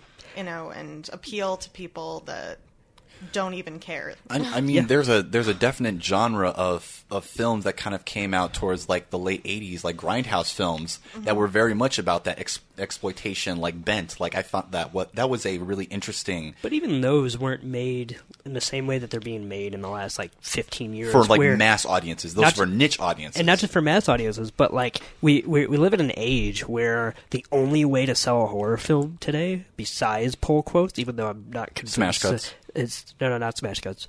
But besides pull quotes, as far as, because I'm not convinced that The Witch trailer did get like mainstream audience to flock to it, although it probably did, because I heard that there was quite a few walkouts and a lot of theaters. Yeah. But the only way to genuinely sell a horror movie these days, and this is true when you think about it, is to show audience reaction shots instead of actually showing the movie. That's dumb. Yeah. Like that's actually what sells tickets to horror movies. I like how you days. say that's dumb. That's this country. Yeah. And you couldn't like do that to The Witch, because that's not a kind of horror that, like, it's not that you don't get physically uncomfortable, but you're not, you know, sitting there filling in the gaps of the stupid silence, yelling at characters. Even though all of them were my favorite films, I mean, just look at recent horror, though. We're seeing a trend, at least some horror films, that is definitely pointing in the right direction. It follows Babadook, Under the Shadow, in this film, The Witch, really showing films that are single-serving, really strong horror films that are not films that are made to try to start a series. Like, nobody in their fucking right mind needs Paranormal Activity 6.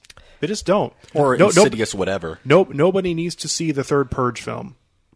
Well, I'm going to go see it, but like that's for a very different reason. That's because you and your dad go see shitty movies all the time. So yeah, but I'm actually kind of interested in the Purge really a horror movie? I guess I'm just saying, like, I chose. I think the first one was patriotic movie. The this is a whole nother can of worms, because I have a lot of feelings about the Purge. Just the first Purge film is a house invasion like horror film that took on the mantle of this really heavy-handed, I mean really heavy-handed. Like this, if this was a cake, if this film was a cake and symbolism was like frosting, it would just be like one layer of cake and like 5 layers of frosting. It's so heavy-handed. I do love frosting, so.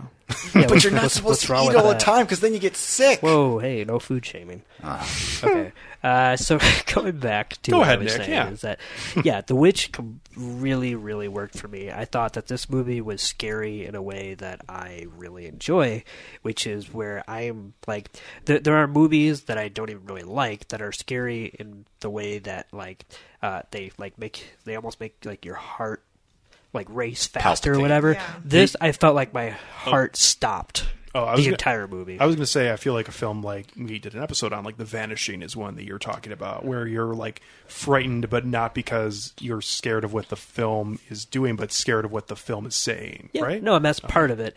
I guess I was just saying, like, instead of like this is the kind of horror movie where you're waiting for a scare that will never come, and that is infinitely more scarier than any scare, because you're left, just like these characters are, you're left with only yourself to interact with and to be scared by. You think witches are scary? You know what's really scary? The 18th century.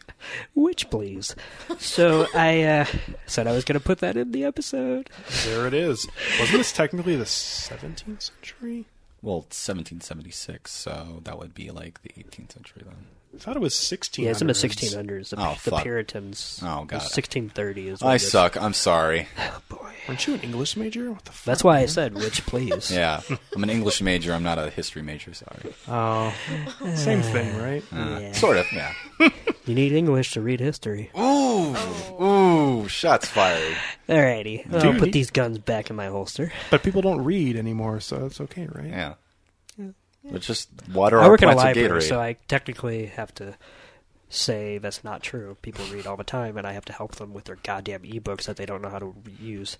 I was going to say, as you're saying, people read all the time as you're winking at everybody. Was it? I'm trying to. It's fine. Okay. Please so, continue. The Witch is definitely a movie that is scary in a way that I love. And it harkens back to, of course, one of my all-time favorite movies, which is The Shining, or even, I think you had mentioned it earlier, Toussaint, Andrew Zawalski's Possession. Yeah.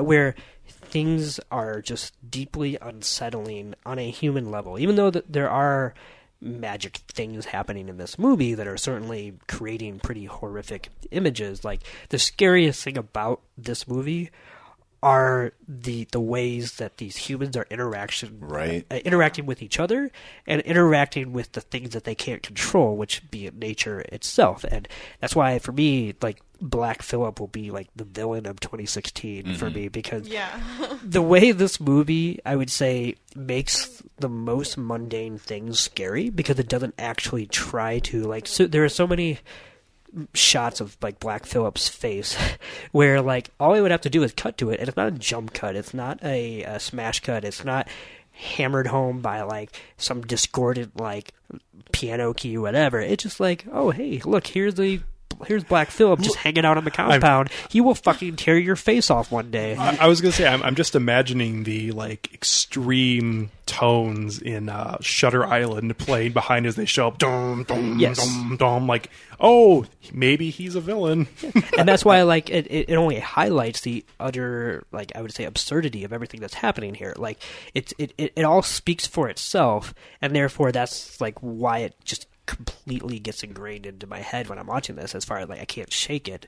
And it makes me think that like Robert Eggers, when he was like looking for different types of elements to incorporate in this film, he went to an animal consultant, and they were like, yeah, I was like, what's up, Mr. Eggers? And I was just like, I need the evilest looking fucking goat that you have. Well, I've got this one guy named Black Phillip. I'll take it. That's fucking perfect. I'll even put his name in there. Well, here's the thing though, like Black Phillip, the goat, and we should talk about Black Phillip the goat. Like, I'm not just bringing this up over and over, but like his face, like, you can't beat that. Like, as far as like if you designed a creature with CGI, and not because of CGI, but like you can't make a better smirk, because I've never seen an animal have the ability to basically have this smug Donald Trump, like, I'm fucking better than all you pieces of shit look, that I just could not handle at all. Like, I cannot, this is the only reason, like, this is, I would say, this is finally, I think we have a use for the internet and for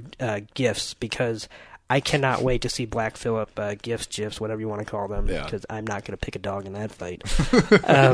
Because just that, every face reaction, I'm sorry, like, but it's just weird. I couldn't get past it. Like, and that's the kind of, and so just to bring it back to a broader view, but it was that kind of thing where, like, they didn't have to, like, actually create, like, they did most of that, I would say, in, like, post-production, as far as, like, how to light it all and how to somewhat finagle the score in there kind of subtly. And then just, like, it's essentially a Puritan drama where a horror movie keeps, like, accidentally creeping in, and that's why I really liked it. We talked about a couple things that were like fucked up scenes in this film, and a lot of them were kind of subtle, as you were alluding to, Nick.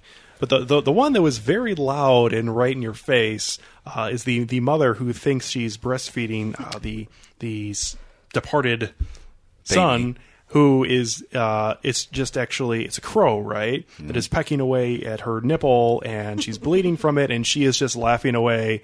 And boy, that moment wasn't, like, loud. Like, no, it wasn't. Okay, but I'm just saying, like, that's a huge moment that any other movie would have milked for a lot more, gravitas. That was amazing.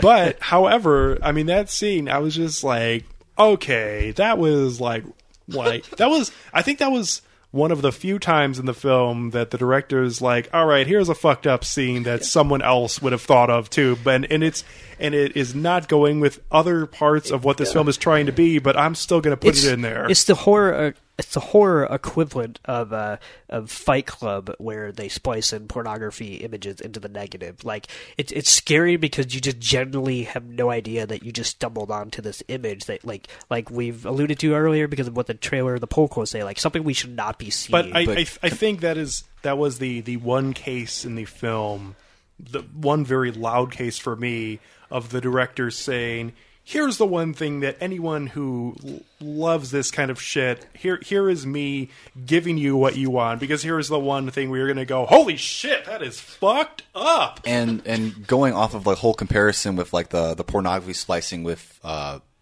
Fight Club, it's like I don't think that's entirely a one-to-one like comparison, because like in the case of Fight Club, that's a non-diegetic element. I was making a random. Of course, it's like how it interrupts the flow. Right, there's a non-diegetic element that interrupts the rest of this diegetic like conversation that we're having with Fight Club, and then with The Witch, like it's definitely like thematically dissonant with the rest of the film. Like it's really fucked up, but like it's not that the entire film is fucked up. It's that like for the rest of the film, it's just been playing this very low key, menacing kind of like stirring underneath the surface, and then it kind of like finally like pops up like a fucking shark, and then it just like dips down into the depths. Yeah, and it drops all. Oh, sorry. Oh, I was just going to say, just like I had mentioned a little bit earlier, like it was the one time in this film that I feel like Eggers gave in a little bit to not that it didn't go along with what the rest of the film was doing, but it was the one time where he's just like, you know what, I'm putting this shit in there. I love it. Yeah, but I guess it's more for like on a script level for me.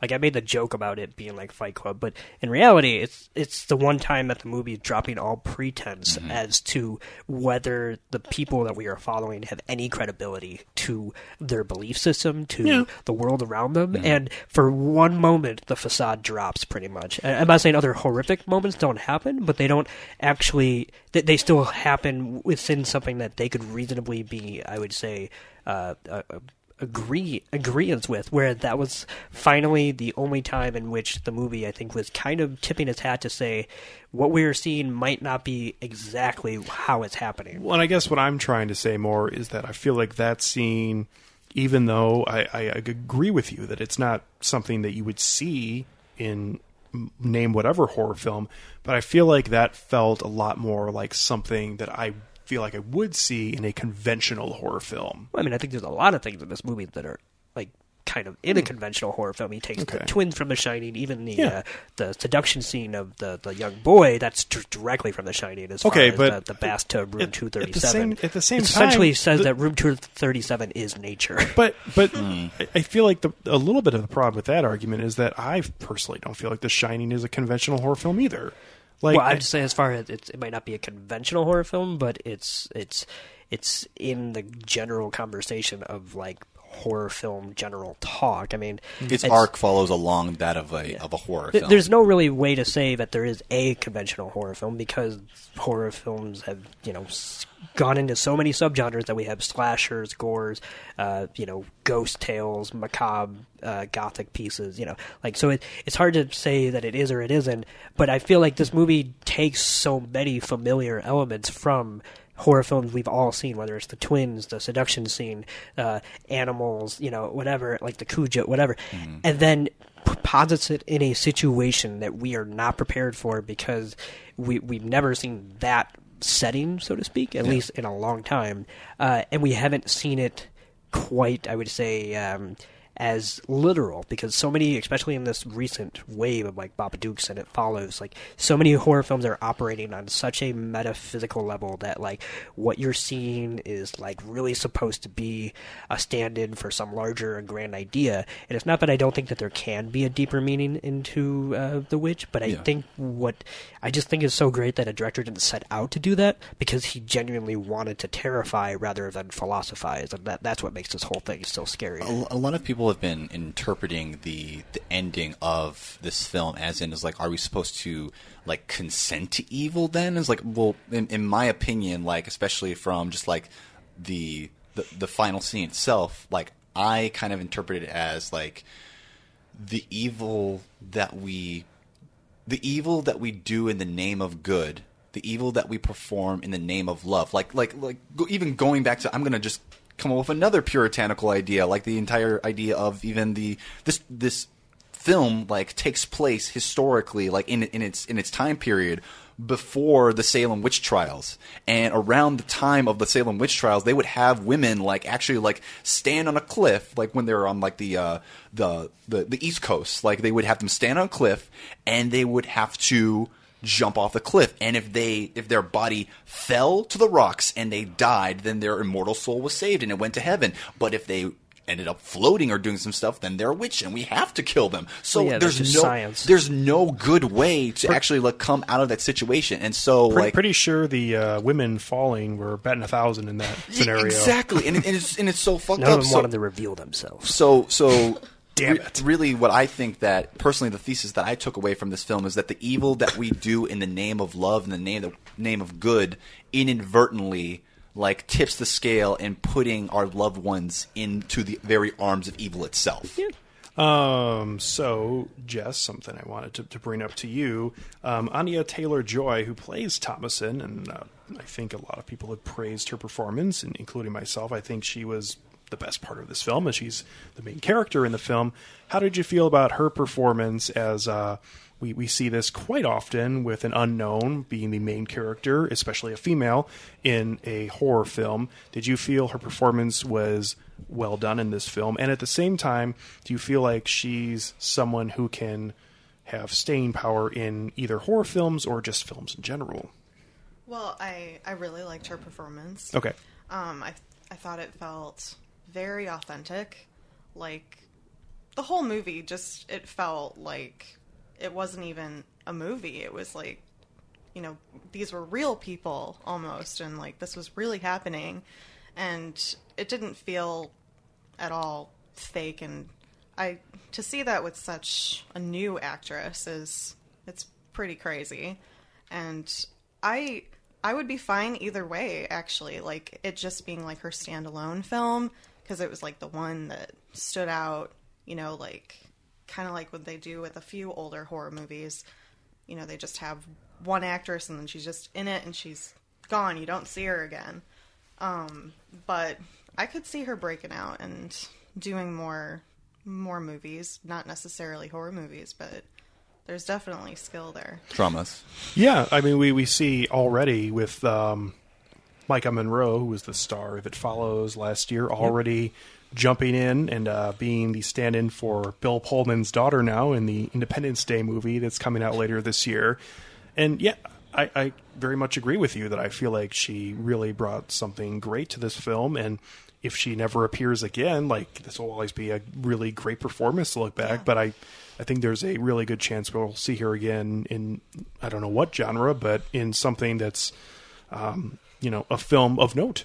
So. Yeah. Cool. What about you guys? Did you like her performance? Did you think she brought something really special to the table in this film? I think that she brought an air of innocence, of being demure and trying to just like make sense of this horrible situation. First off, like just going off of the actress herself and more into the character, I thought going into the film and already knowing like what Puritan society was like, and for her to like mock her little brother and her little sister with like, yeah, I signed the devil's like black book around. I'm just like, what the fuck are you doing? That's gonna come back to bite you in the ass so hard. Girl, do you think they play out here? They don't play out here with that shit. You're gonna end up getting your face smashed in with rocks, okay? Shit. But not if you stab your mother in the head first. Oh my god. Yeah, that was like that was the equivalent of the Cassandra moment where like look behind you, or like, you really shouldn't be that dumb. You really shouldn't be this dumb in a horror film. You're not allowed to do that.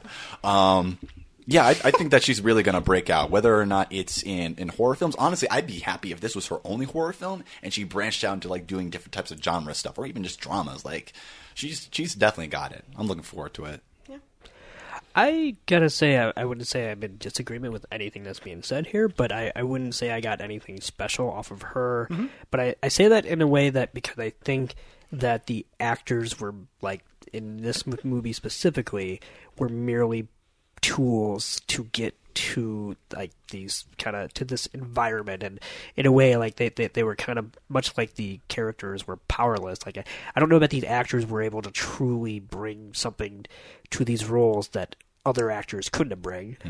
I'll only slightly disagree with you because I genuinely kind of agree with what you're saying. With her, I guess I'll take her as her own character because her as Thomasin and her portrayal of her, I feel like that's a little bit different for me, at least, because I feel like she goes through so many different emotions throughout the film, and I think Anya plays her so well in terms of whether it be sad or whether she's angry or she's being sarcastic, or we get the I think phenomenal moment at the end when she's just decided whether or not for the right reasons to embrace this sort of becoming of a witch, at least this fatalistic choice that she's been groomed into, and this almost like just scary laugh that she's having as she's ascending into the sky, and then the film ends, and I just feel like even if there are other people who could have accomplished the same feat, I feel like her playing the character and her giving those moments to Thomasin really made what the film was for me in those certain moments, and I thought she was fantastic in this film. I want to just like talk about like that last shot, especially with like the Sabbath of witches that kind of like lifted themselves into the air, and Thomasin herself lifting up. Like immediately, as soon as I saw that, like I thought of this one painting that I've seen before by Luis Ricardo Fallero, that's from like the 19th century, and it's called "Witches Going to Their Sabbath." Like it was painted in 1878. So if you ever like. After you're done listening to this podcast, like definitely look that up, because I feel like it's almost 7 of you. I feel like it's a. I almost feel like that scene in that film. We hate ourselves here. I almost feel like that scene in this film is almost a direct like parallel, like inspired by this painting. It's so close, and I loved it. I thought it was awesome. One other thing I just want to make note of, like, because we haven't really talked about some of the technical, like, things that have actually gone into this film. I thought that the indoor lighting with, like, the single, like candle flicker and just, like, being able to go around the entire table while people are, like, eating dinner, and I thought it was beautiful. I thought that this was very reminiscent of almost, like, classical chiaroscuro painting, in that it had this really warm source that was kind of, like, clotted with darkness. So many people talked about only using natural light in The Revenant, which is a film that I obviously love, as we've talked about on this episode and many other episodes actually already, which is kind of sad because it's only been out for 2 months or whatever. Yeah. But, I mean, it seemed at least very clear to me that natural light was a big part of this film in terms of how it was shot, as I'm sure there was a lot of artificial light used at certain points, but I really think trying to keep that tone, a lot of natural light used in this film. Yeah, no, I mean, there's some of the, like what you were saying, Toussaint, the shot of them at the dinner table is kind of amazing because, like, the black levels there as to what's the basically silhouetting just their one little flame that could go out at any minute, metaphorically speaking, because that's the only thing that's really allowing them to see each other. Like, yeah, some of that framing and some of the use of natural light. That's why I think like something like The Revenant is going to get talked about for natural light, but it's easy to shoot natural light when you're just shooting your movie outside in the wilderness. It's also easy when you have $140 million. Right, that's what I mean. But like for them to be able to capture that and still make it look like only that one candle is somehow illuminating everything, and yet still being able to see every figure like that's just kind of like technical mastery in my movie opinion. Magic. Yeah. I want to go back really quick to what I was saying about the person who plays Thomasin. Okay. Because we went off a little bit, but because you said you disagreed with what I said, and then I want to rebuttal in the sense that it's not that I think she did a bad job or anything like that. And you were kind of going through the gambit of like she was able to portray sad and like all these emotions. And which actors and actresses, that's what they do. And that's my rebuttal, is that like that's what I like. She did her job, and like she was never not convincing of what she was doing. But it wasn't some kind of like. I mean, there are horror performances that are like I will not be able to shake, and and maybe because of.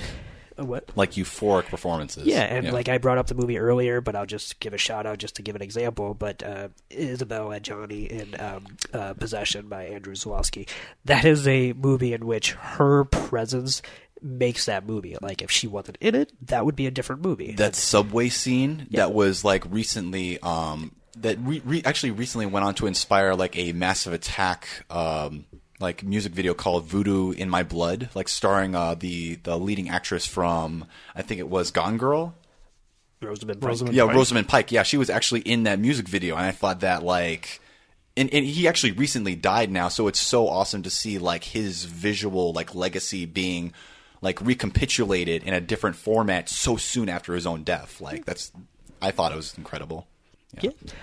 And so, like, it's like a performance like Isabelle Adjani in there, or even Shelley Duvall in The Shining. Like, I can't separate that actress, or those actresses, I should say, from those performances. Whereas, like, I don't know that I could say the same thing about what she's doing here, and I think that that's totally fine. Like, it's not even like I'm trying to insult the movie, because I don't think this movie is as concerned with the specifics of these characters that an actor or actress can really get into, because that's why half the dialogue is unintelligible. And I don't mean that they simply speak in Old English, because they do, but like legitimately the sound design is crafted in a way where half the time what they're saying doesn't actually matter at all, because it's more about their relationship with nature. And if they didn't speak a word, it would still be the same movie practically, in my opinion. You could still convey the same kind of ideology if you only had like that opening scene with the trial, and then if you just kind of moved into more of a Terrence Malick like horror fest where it's just them out in nature chopping wood and spitting up apples, and just stuff you do on the afternoon, like the Saturday afternoon with your dad. Yeah. So that's why that's all I'll say as far as like, I don't know that it's a star-making performance. However, like I completely want to see what she'll do next, because I want to see what she'll do next, in the sense that I feel like she has promised, but she's in no way delivered it yet. Okay. But I don't think that's entirely her fault. I think it's part of Eggers' direction to keep everything on this unspecified kind of canvas that we can project our own fears into. Like, because I just think that nobody really, besides they have names, they have very basic characteristics. The little boy likes breast, and the father is kind of a hard ass, and the twins are shits. Yeah, shits. The mother Father misses her baby. Loves to chop wood too. Right. They all have their own little conflicts, but most of those conflicts are dominated, and I would say, and our reactions to the plot itself, and not as much of an internal thing as like an actor and actress could really actually do something with. So that's what I meant by it. Okay. I don't really see her as something that I'll remember about this movie. That was a really terrific explanation, so thank you for giving it. Yeah. Thank you. Are there any other kind that you have? I'm trying to think. No. Okay. Okay. Why don't we go to Toussaint? Did you have some you wanted to bring up? Yes, I did. Okay. So, like, one final note that I really wanted to bring up that I don't think that we've talked a lot about is, like, we've talked about the climax with, like, Thomasin actually going into the forest and, like, meeting the Sabbath and ascending into witchhood, but I don't think we've really taken a lot of time to unpack, like, her final, like, consultation, her meeting in the place of the skull, so to speak, with Black Phillip as sort of like this conduit through which like either Satan, the devil, or the witch, or some he's worse than all those combined, or some malicious otherworldly force that we do not have a name for, like that just exists in the human id, like she's talking to him. And I just love his dialogue, and I love the fact that the camera is trained only on Thomasin's reactions to like Black Phillip speaking, and that is just like, would thou like to live deliciously? That was so, it just dripped with so much malice and so much just like seductive quality to it that I feel like that pretty much embodies like what evil was supposed to represent in that sort of case. And then you see like, and going back to the whole like Puritan like folk tales, like, and then it pans down to him and his black book where you actually like see it, and then you hear the faintest like sound effect of like this twinkling kind of like fairy tale like dust, and I thought that was simultaneously hilarious and fucking terrifying. Yeah. Like, oh my god, you're about to sign the fucking Satan's black book and become a fucking witch. I guess I kind of want to ask, what do you guys think of that black book because all I could think of was that if she had seen Harry Potter, she would have known that all she has to do is stab it with the basilic's tooth. Well, Nick, there is no Harry Potter because if she had been caught reading, she had been burned at the stake. There are a lot of especially a book about witchcraft. And especially that they'd have found a way to burn her corpse after being burned. She'd be on Schitt's Creek without a wand. Yeah. Basilic's tooth might have been kind of tough to come by. Yeah. Unfortunately, that's all I could think about, though, that it was Tom Riddle's diary for some reason. I know. Unfortunately, unlike in the Wizarding world, the tool you need is not just happens to be right there next to you. You can't just neglected Neville Longbottom when you need him to help out. You can't just go to fucking Ace Hardware and get a fucking Basilisk tooth, okay? Yeah. Like, I feel like Back to the Future right now. Yeah. I'm sure in 1985, plutonium's at every street corner, but here it's kind of tough to come by. But then you'll actually like go to the hardware store and you'll see some dumbass who's trying to like throw themselves in between like a wall, trying to like get to like platform 3 and something quarters in order to get their fucking Basilisk tooth, whatever. But anyway, but I was being serious when I say like, what is the Black Book to? Like, is it supposed to be like a specific? The Black Book is pretty much the equivalent of like signing a contract with the devil and revoking your immortal soul and your chance of being able to go to heaven.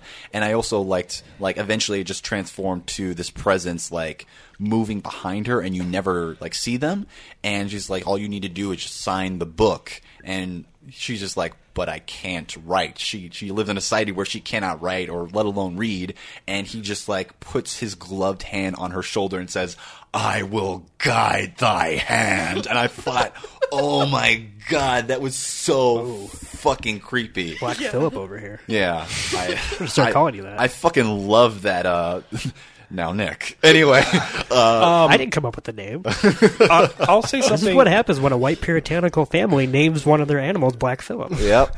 I will say this. I obviously think it is a lot easier to grasp onto what the Black Book is. I mean, there's the obvious of what Susan just mentioned about what it is. It's the Paul Verhoeven film, Black Book. No. Anyways, can we go an episode without bringing up fucking Paul Verhoeven? Not if you keep bringing up titles of Paul Verhoeven films. We're going to have a list. We're going to have to fucking put it right there behind Nick's head, and every time you look at him and talk to him, you'd be like, oh, fuck. It's like, yeah, we're going to talk about Robum. Like, you know, Robum? What the fuck is that? I don't know. I was going to say, you could have at least said something like, you know, these characters really need to check out their, like, basic instincts or something. Like, come on. Yeah. I will say, though... Showgirls. Yes. Uh-huh. Try to randomly say that. just randomly showgirls. It speaks for itself. Yeah. That father sure was a hollow man. Now we're just getting really cheap. This is my favorite episode ever. So, one thing I will say, though, I do think there is a little bit of a parallel with that, just a little bit, to like the briefcase with the golden sort of hue in Pulp Fiction, where it's... A MacGuffin? No, not necessarily even like a MacGuffin. Like it is whatever you want it to be. Like the viewer can assign meaning to what the book is, even if it has an obvious literal parallel. It can be whatever you want it to be, and it could work on a lot of different levels for whatever the viewer believes it is. Yeah. That makes sense. Okay, cool. Yeah. But that was all I had to say. I really just wanted to like unpack that Black Phillip like confrontation because I thought it was impeccable. I thought it was great. Yeah. Jess, I saw you kind of like stewing, like you had something else you wanted to say. Did you have something else you wanted to throw up before we go to ratings? Well, yeah. I've noticed with like It Follows and Babadook and now The Witch that there's this, I don't know, this feeling that the music, the score, is a character in the movie. And like it kind of goes back to, you know, Halloween 1978, where what would that movie be without its score? And I feel like the score for Halloween has survived long past the actual film. Yeah, but it's like it brings a whole new tone to it. Like I felt like the score was just terrific in The Witch, and it just like it added this whole creepy undertone that I'm not sure you would feel without it. And I like when horror movies have that. It's such a simple concept to add to the movie to make it even more creepy. Scores are so like indelible from visual media in that they kind of like they kind of like guide us through the emotional beats of what's actually going on screen. Like a great score will actually like bring out the character of those characters that are actually on screen. It will actually like milk like what is actually meant to be felt from this film. As Toussaint and Nick at the same time are miming milking like with a nipple. Wow, this is maybe I was just fabulous. Yeah, maybe that was just. I don't want to. No, just stop. Okay. Do we want to webcast these? I think that might be a good idea, so everyone can see what we're seeing. Yeah, sure. But I totally agree with you, Jess. Like when we reviewed It Follows like earlier, like last year, I thought that Disaster Pieces score for that was so impeccable. It could not have been in that. It could not have been in that film. Like I think that Alex like brought it up when we were reviewing it, that like he did not care for that film, and that's fine. But he was just like, just speaking for you, that you fucking love that score. Yeah, I mean the score for It Follows was absolutely fantastic, and I think that is one of the parts of that film that transcends its genre. Mm-hmm. Just like I feel like a lot of parts of The Witch, for me, transcends the horror genre as well, even though I like this film much more than I liked It Follows, because I did not care for that at all, really. Yeah. But I feel like the score in that film just was the star of the show, which is, even though as you guys were just alluding to, score is such an important part of films, but it should not be the star of the show, which unfortunately I felt like that was for me. But yeah, the score of It Follows was absolutely fantastic, and it was the one shining part of that film is we've talked about this, and it was a total fucking train wreck. So that's fine. Yeah, I assume you liked It Follows quite a bit. No, I did. That was like my number one favorite film of the year, and that was Alex's top disappointment. No, it wasn't my top disappointment. I thought it was the most overrated film of the year last year. That's what it was. Yeah. We've talked about it at length multiple times, and Jess probably hasn't heard it, but I have reasons for why I do not like It Follows, and a lot of them have to do with that I don't really like horror movies. But yeah, I just didn't care for it. So, but yeah, the score of it is great. Yeah. Well, yeah, for a horror fan, like I love horror as a genre entirely. Like it was a callback to old horror. Are we talking about Disaster Pieces score in It Follows? Okay. Yeah. I'm just defending it a little bit. No, you don't have to defend it. I am very much in the minority of people who don't like the film. So I'm just like, the reason why I liked it so much was because of all of the callbacks to original horror. You know, like the classic, score that you had that made the movie. And people like compared it to Carpenter. The pool scene with unforgivably bad CGI. Oh. Wow. I wouldn't say it's unforgivable, but your it was mileage, very bad. Your mileage may vary. I did not think it was good. I thought it was awful too. I feel like we're just going deeper and deeper into that rabbit hole. Yeah. Going back to the score of The Witch, because I haven't made a comment yet, so I'll just jump in and say that I absolutely love the score for The Witch in the way that it, like, without the score, this movie wouldn't be scary. I'm not saying that it doesn't have scary images, obviously, but without it creating this discordant environment with things completely in conflict with each other, whether it's these humans in the middle of nature and magic versus, actual rational thinking. What I love about it is that it makes the movie scary, and it never actually punctuates anything that should be scary. And that's the ultimate, like, crowning achievement for me for what a score should do. And I think It Follows did the same thing, which is that, like, it had this weird, creeping sense of dread, but it also is, like, disconnected from, like, what you were supposed to actually find terrifying about the movie itself. So yeah. Yeah, cool. Yeah. So do we want to go to ratings? Does anything they want to throw out as a round table? I've already unpacked everything that I love about already this. Emptied the gas tank pretty much? Already done? Yeah. Nice. Yep. Classic Black Phillip. Okay. Don't talk about Toussaint like that. He's here. Come on, man. See, this is what I'm talking about. Okay, do you want me to go? Let's go to Toussaint to start off ratings. Okay, so I've already pretty much I've already. Oh God! Please do the entire ratings in Ba voice. I think. No, please. I was kidding. Don't do that. How many Don't. Babadooks do you give this Oh, movie? for God's sake. Oh my! I give it how many Babadooks? That's another callback to something. Yeah. That Alex hated when we were in that episode going to rate the movie. I on will how not- many- I will not do instead that. of stars, we were going to do Babadooks. I will not do that. Okay. 1, 2, 3 Babadooks. Okay. So I've already kind of like unpacked what I thought that this film was. I think that like ultimately the core of its message is that the evil that we do in the name of love ultimately destroys that love and pushes our loved ones closer into the clutches of legitimate evil, which even though like it's more primal and pure, it's also sort of indifferent and impartial, and that it's really trying to just like draw people into like indulging their own like predilections and fantasies and their own like sense of sin, I guess. It really is. It's not a glorification of sin. It's more of just like how there is a way in which that you can attack, like how you can actually attack the topic and approach the topic of sin, but like trying to meet it head on by just meeting force with force will inevitably negate itself and just become sin itself.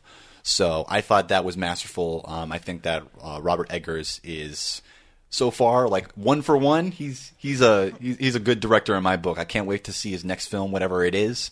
I'm going to give this a 4 out of 5. I really enjoyed this film a lot. So yeah. Excellent. I mean, really quick before we move on to Jess, I feel like this right here with his sort of outing with this film is his directorial his debut. Feature debut, Yeah. right? Yeah, I think so. Even though the other person I'm going to parallel him to and bring up is not someone who hadn't directed a film before or was a completely new person into the film industry, but the person I'm going to bring him up with is Alex Garland, the director of Ex Machina. Yes. Who I feel like we're going to see a film of much, not larger prominence, but he's going to get more opportunities to do what he wants to do, whatever that may be in his next project. And I'm very interested to see both Alex Garland's next film and also Robert Eggers' next film. Annihilation is going to be so fucking dope. I'm excited. But yeah, it's like that was my rating. Cool. Yeah. All right, moving on to Jess. Well, as like a big time horror movie fan, like it definitely stood out to me. I wouldn't give it a full 5 just because it isn't the kind of movie that you just, lose yourself in over and over and over again. And that's kind of where I stand with my 5-star ratings. So I would also give it a 4 out of 5. Not to copy you or anything. Yeah, of course. Yeah. I'm very Copyable. I'm very like stingy with my 5s. And, so. But If you really wanted to copy Dusan, you would have given it a 3.5 out of 5. Fuck you. But he is kind of right, though. He actually is right. Yeah, but like the fact that it was original and it made me feel things I didn't quite feel before with a horror movie, I'd say 4 out of 5. That's a winner. Yeah, do you feel that this really accomplished what that original review you talked about reading, that you feel like you shouldn't be watching that? Do you feel that actually is true? Yeah. Yeah? No, it felt that way. Like a lot of people walked out of this movie, they were uncomfortable, and I mean, I like the discomfort, like, because I'm big on the horror genre, but yeah, it was great, and yeah. Yeah, good. Terrific. Really quickly, before I give my rating, there's something I said I was going to bring up when we did this episode, and I'm going to do that. And that is my distaste for people bringing their little children to horror movies. Jesus Christ. Yeah. Can we stop with that already? Because this is the second time that is prominently I've seen a row of little children under the age of 5 or 6. The first time being the 7th Saw film, which was a much worse offender than this film, I think, just from a visual level. But holy shit, whoever you are, parents out there, what the fuck is wrong with you? Just stop doing that. Like, in public. What are we supposed to do? Get a babysitter? Yes! Yes, or wait for it to come out on video on demand and put the kids in a and then different show- room. Oh, well, why would you put the kid in a different room? Because you don't want them to see a child getting murdered. They need to learn. Having their blood splayed over an old woman who's like either churning butter or masturbating in a darkened corner. I couldn't tell. That's the winner right there. That was a good one. Yeah, I'll explain the difference, by the way, after the podcast. God. Oh, jeez. Oh, dear. Oh, man. You really want to come back and do another episode with us? Yeah, I can't do it, man. I just can't even. That's all I have to say about it. Like, what the fuck? I just can't even do it. When it comes, Thank God they're listening to this. Yeah, podcast, I was going to too. say I don't think Out of the millions, they chose this one. These 5-year-old children who wanted to learn more about film. I thought you were talking about us at first. These 5-year-old children talking about film. I mean, that's pretty much what it feels like. Yeah. most We're days. basically Stephen King's The Body as a podcast. Literary references are going to go right over my. Stand by me. Oh. Yeah. Forgot See? about that. Yeah. So I felt this film was a really well done horror film that I think was still a really good film, but it's highlighted why I don't love the horror genre. That there just was a lot of things that people say that they loved about it that I just couldn't truly connect with this movie. At the same time, there were a lot of things that I did connect with, and I really liked. A lot of the symbolism, as I mentioned earlier, was not hit over the head like other horror films or just films in general, but at the same time wasn't so subtle that it wasn't really even there unless you've watched the film 17 times. And also, too, I thought the performances were subtly very good, and they fit really well with what a film in the horror genre should try to do. So I was a fan of this film, and I can see my rating raising for this film on a repeat viewing. This is one of the very few horror films that I am going to make it a point to see it again. So, but for now, I will give The Witch 3 out of 5 stars and say that I was a fan. Nice. Yeah. Yeah. Well, I guess I will finish it off. And That would appear to be where we are. I'm trying to think of like a more elegant transition, but You didn't, so go ahead, man. Oh. Well, I thoroughly enjoyed this movie. I absolutely dug what it's trying to do, and I think it succeeded at doing. And this is the reason why this kind of horror movie works for me, besides the aesthetics, which is, like the lack of jump scare or whatever, which doesn't mean that it's not scary, because I thought it was. But, like, besides the fact that it's visually speaking a language that I find scary, it's also its theme or its central core for me is that it's the kind of horror that, like, has one simple message, which is that, like, confirming your worst fears. Like, if you spend your entire life defending or establishing, like, a belief of ideals that makes room for something like sin or evil, then that's only going to be more horrifying when you find out that it is real and that you cannot escape it. And the more you give into that narrative, the more you're a prisoner to it, and the more it's just going to fuck you up, and like you'll be undone by your very own your beliefs. And so that's why I absolutely love what this had to say, and I'm not going to at all say that it's an intentional parallel or anything like that, but what you could read into this movie with regards to certain religious groups and hate groups or something, like that, like what they're most scared of is actually not what they say they are, but really of themselves, like I just absolutely dug that entire central message and whatnot. So I'm going to give it a 4 Babadooks out of 5 Babadooks. Yeah. Hopefully that'll come full circle, and we'll just start doing that for every episode, like you guys talked about. Oh man, that would be awesome. Let's just do it for every horror episode. There we go. Because they're so, like, once in a million. It's either Babadooks. Wait, I was going to say, let's back off just a little bit. Okay, let's talk There about are horror film. genres we haven't even touched yet, and Or we've you done. just baw into the ear of There the we go. film. Do it in each numeric star. succession. Just There we catching on go. to Yeah, to this terrible culture we've created here.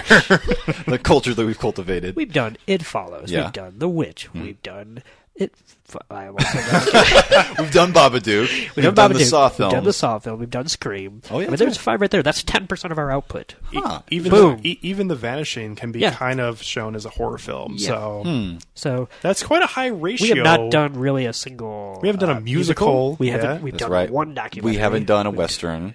Right.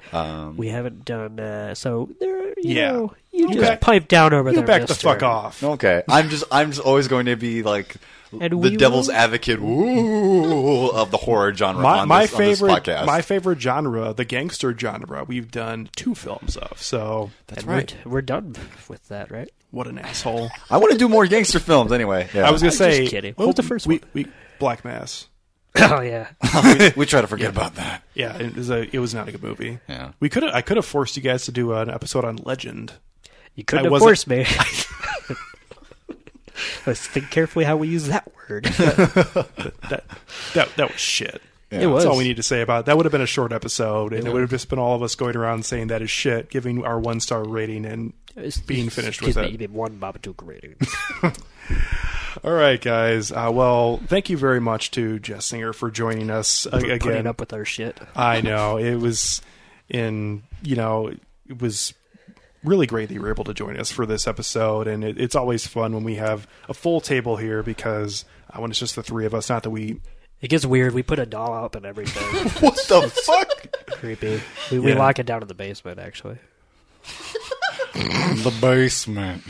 Woo, boy. This is really, really finishing on a high note here. People who live under the stairs. So again, thank you to Jess for being on this episode and then never coming back again.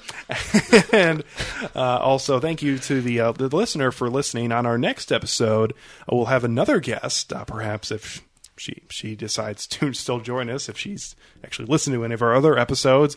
And that is Anna, who will be joining us for our episode where we'll be talking about our 3rd Quentin Tarantino movie, which is Django Unchained. I'll bring the white cake. Thank you, Black Phillip.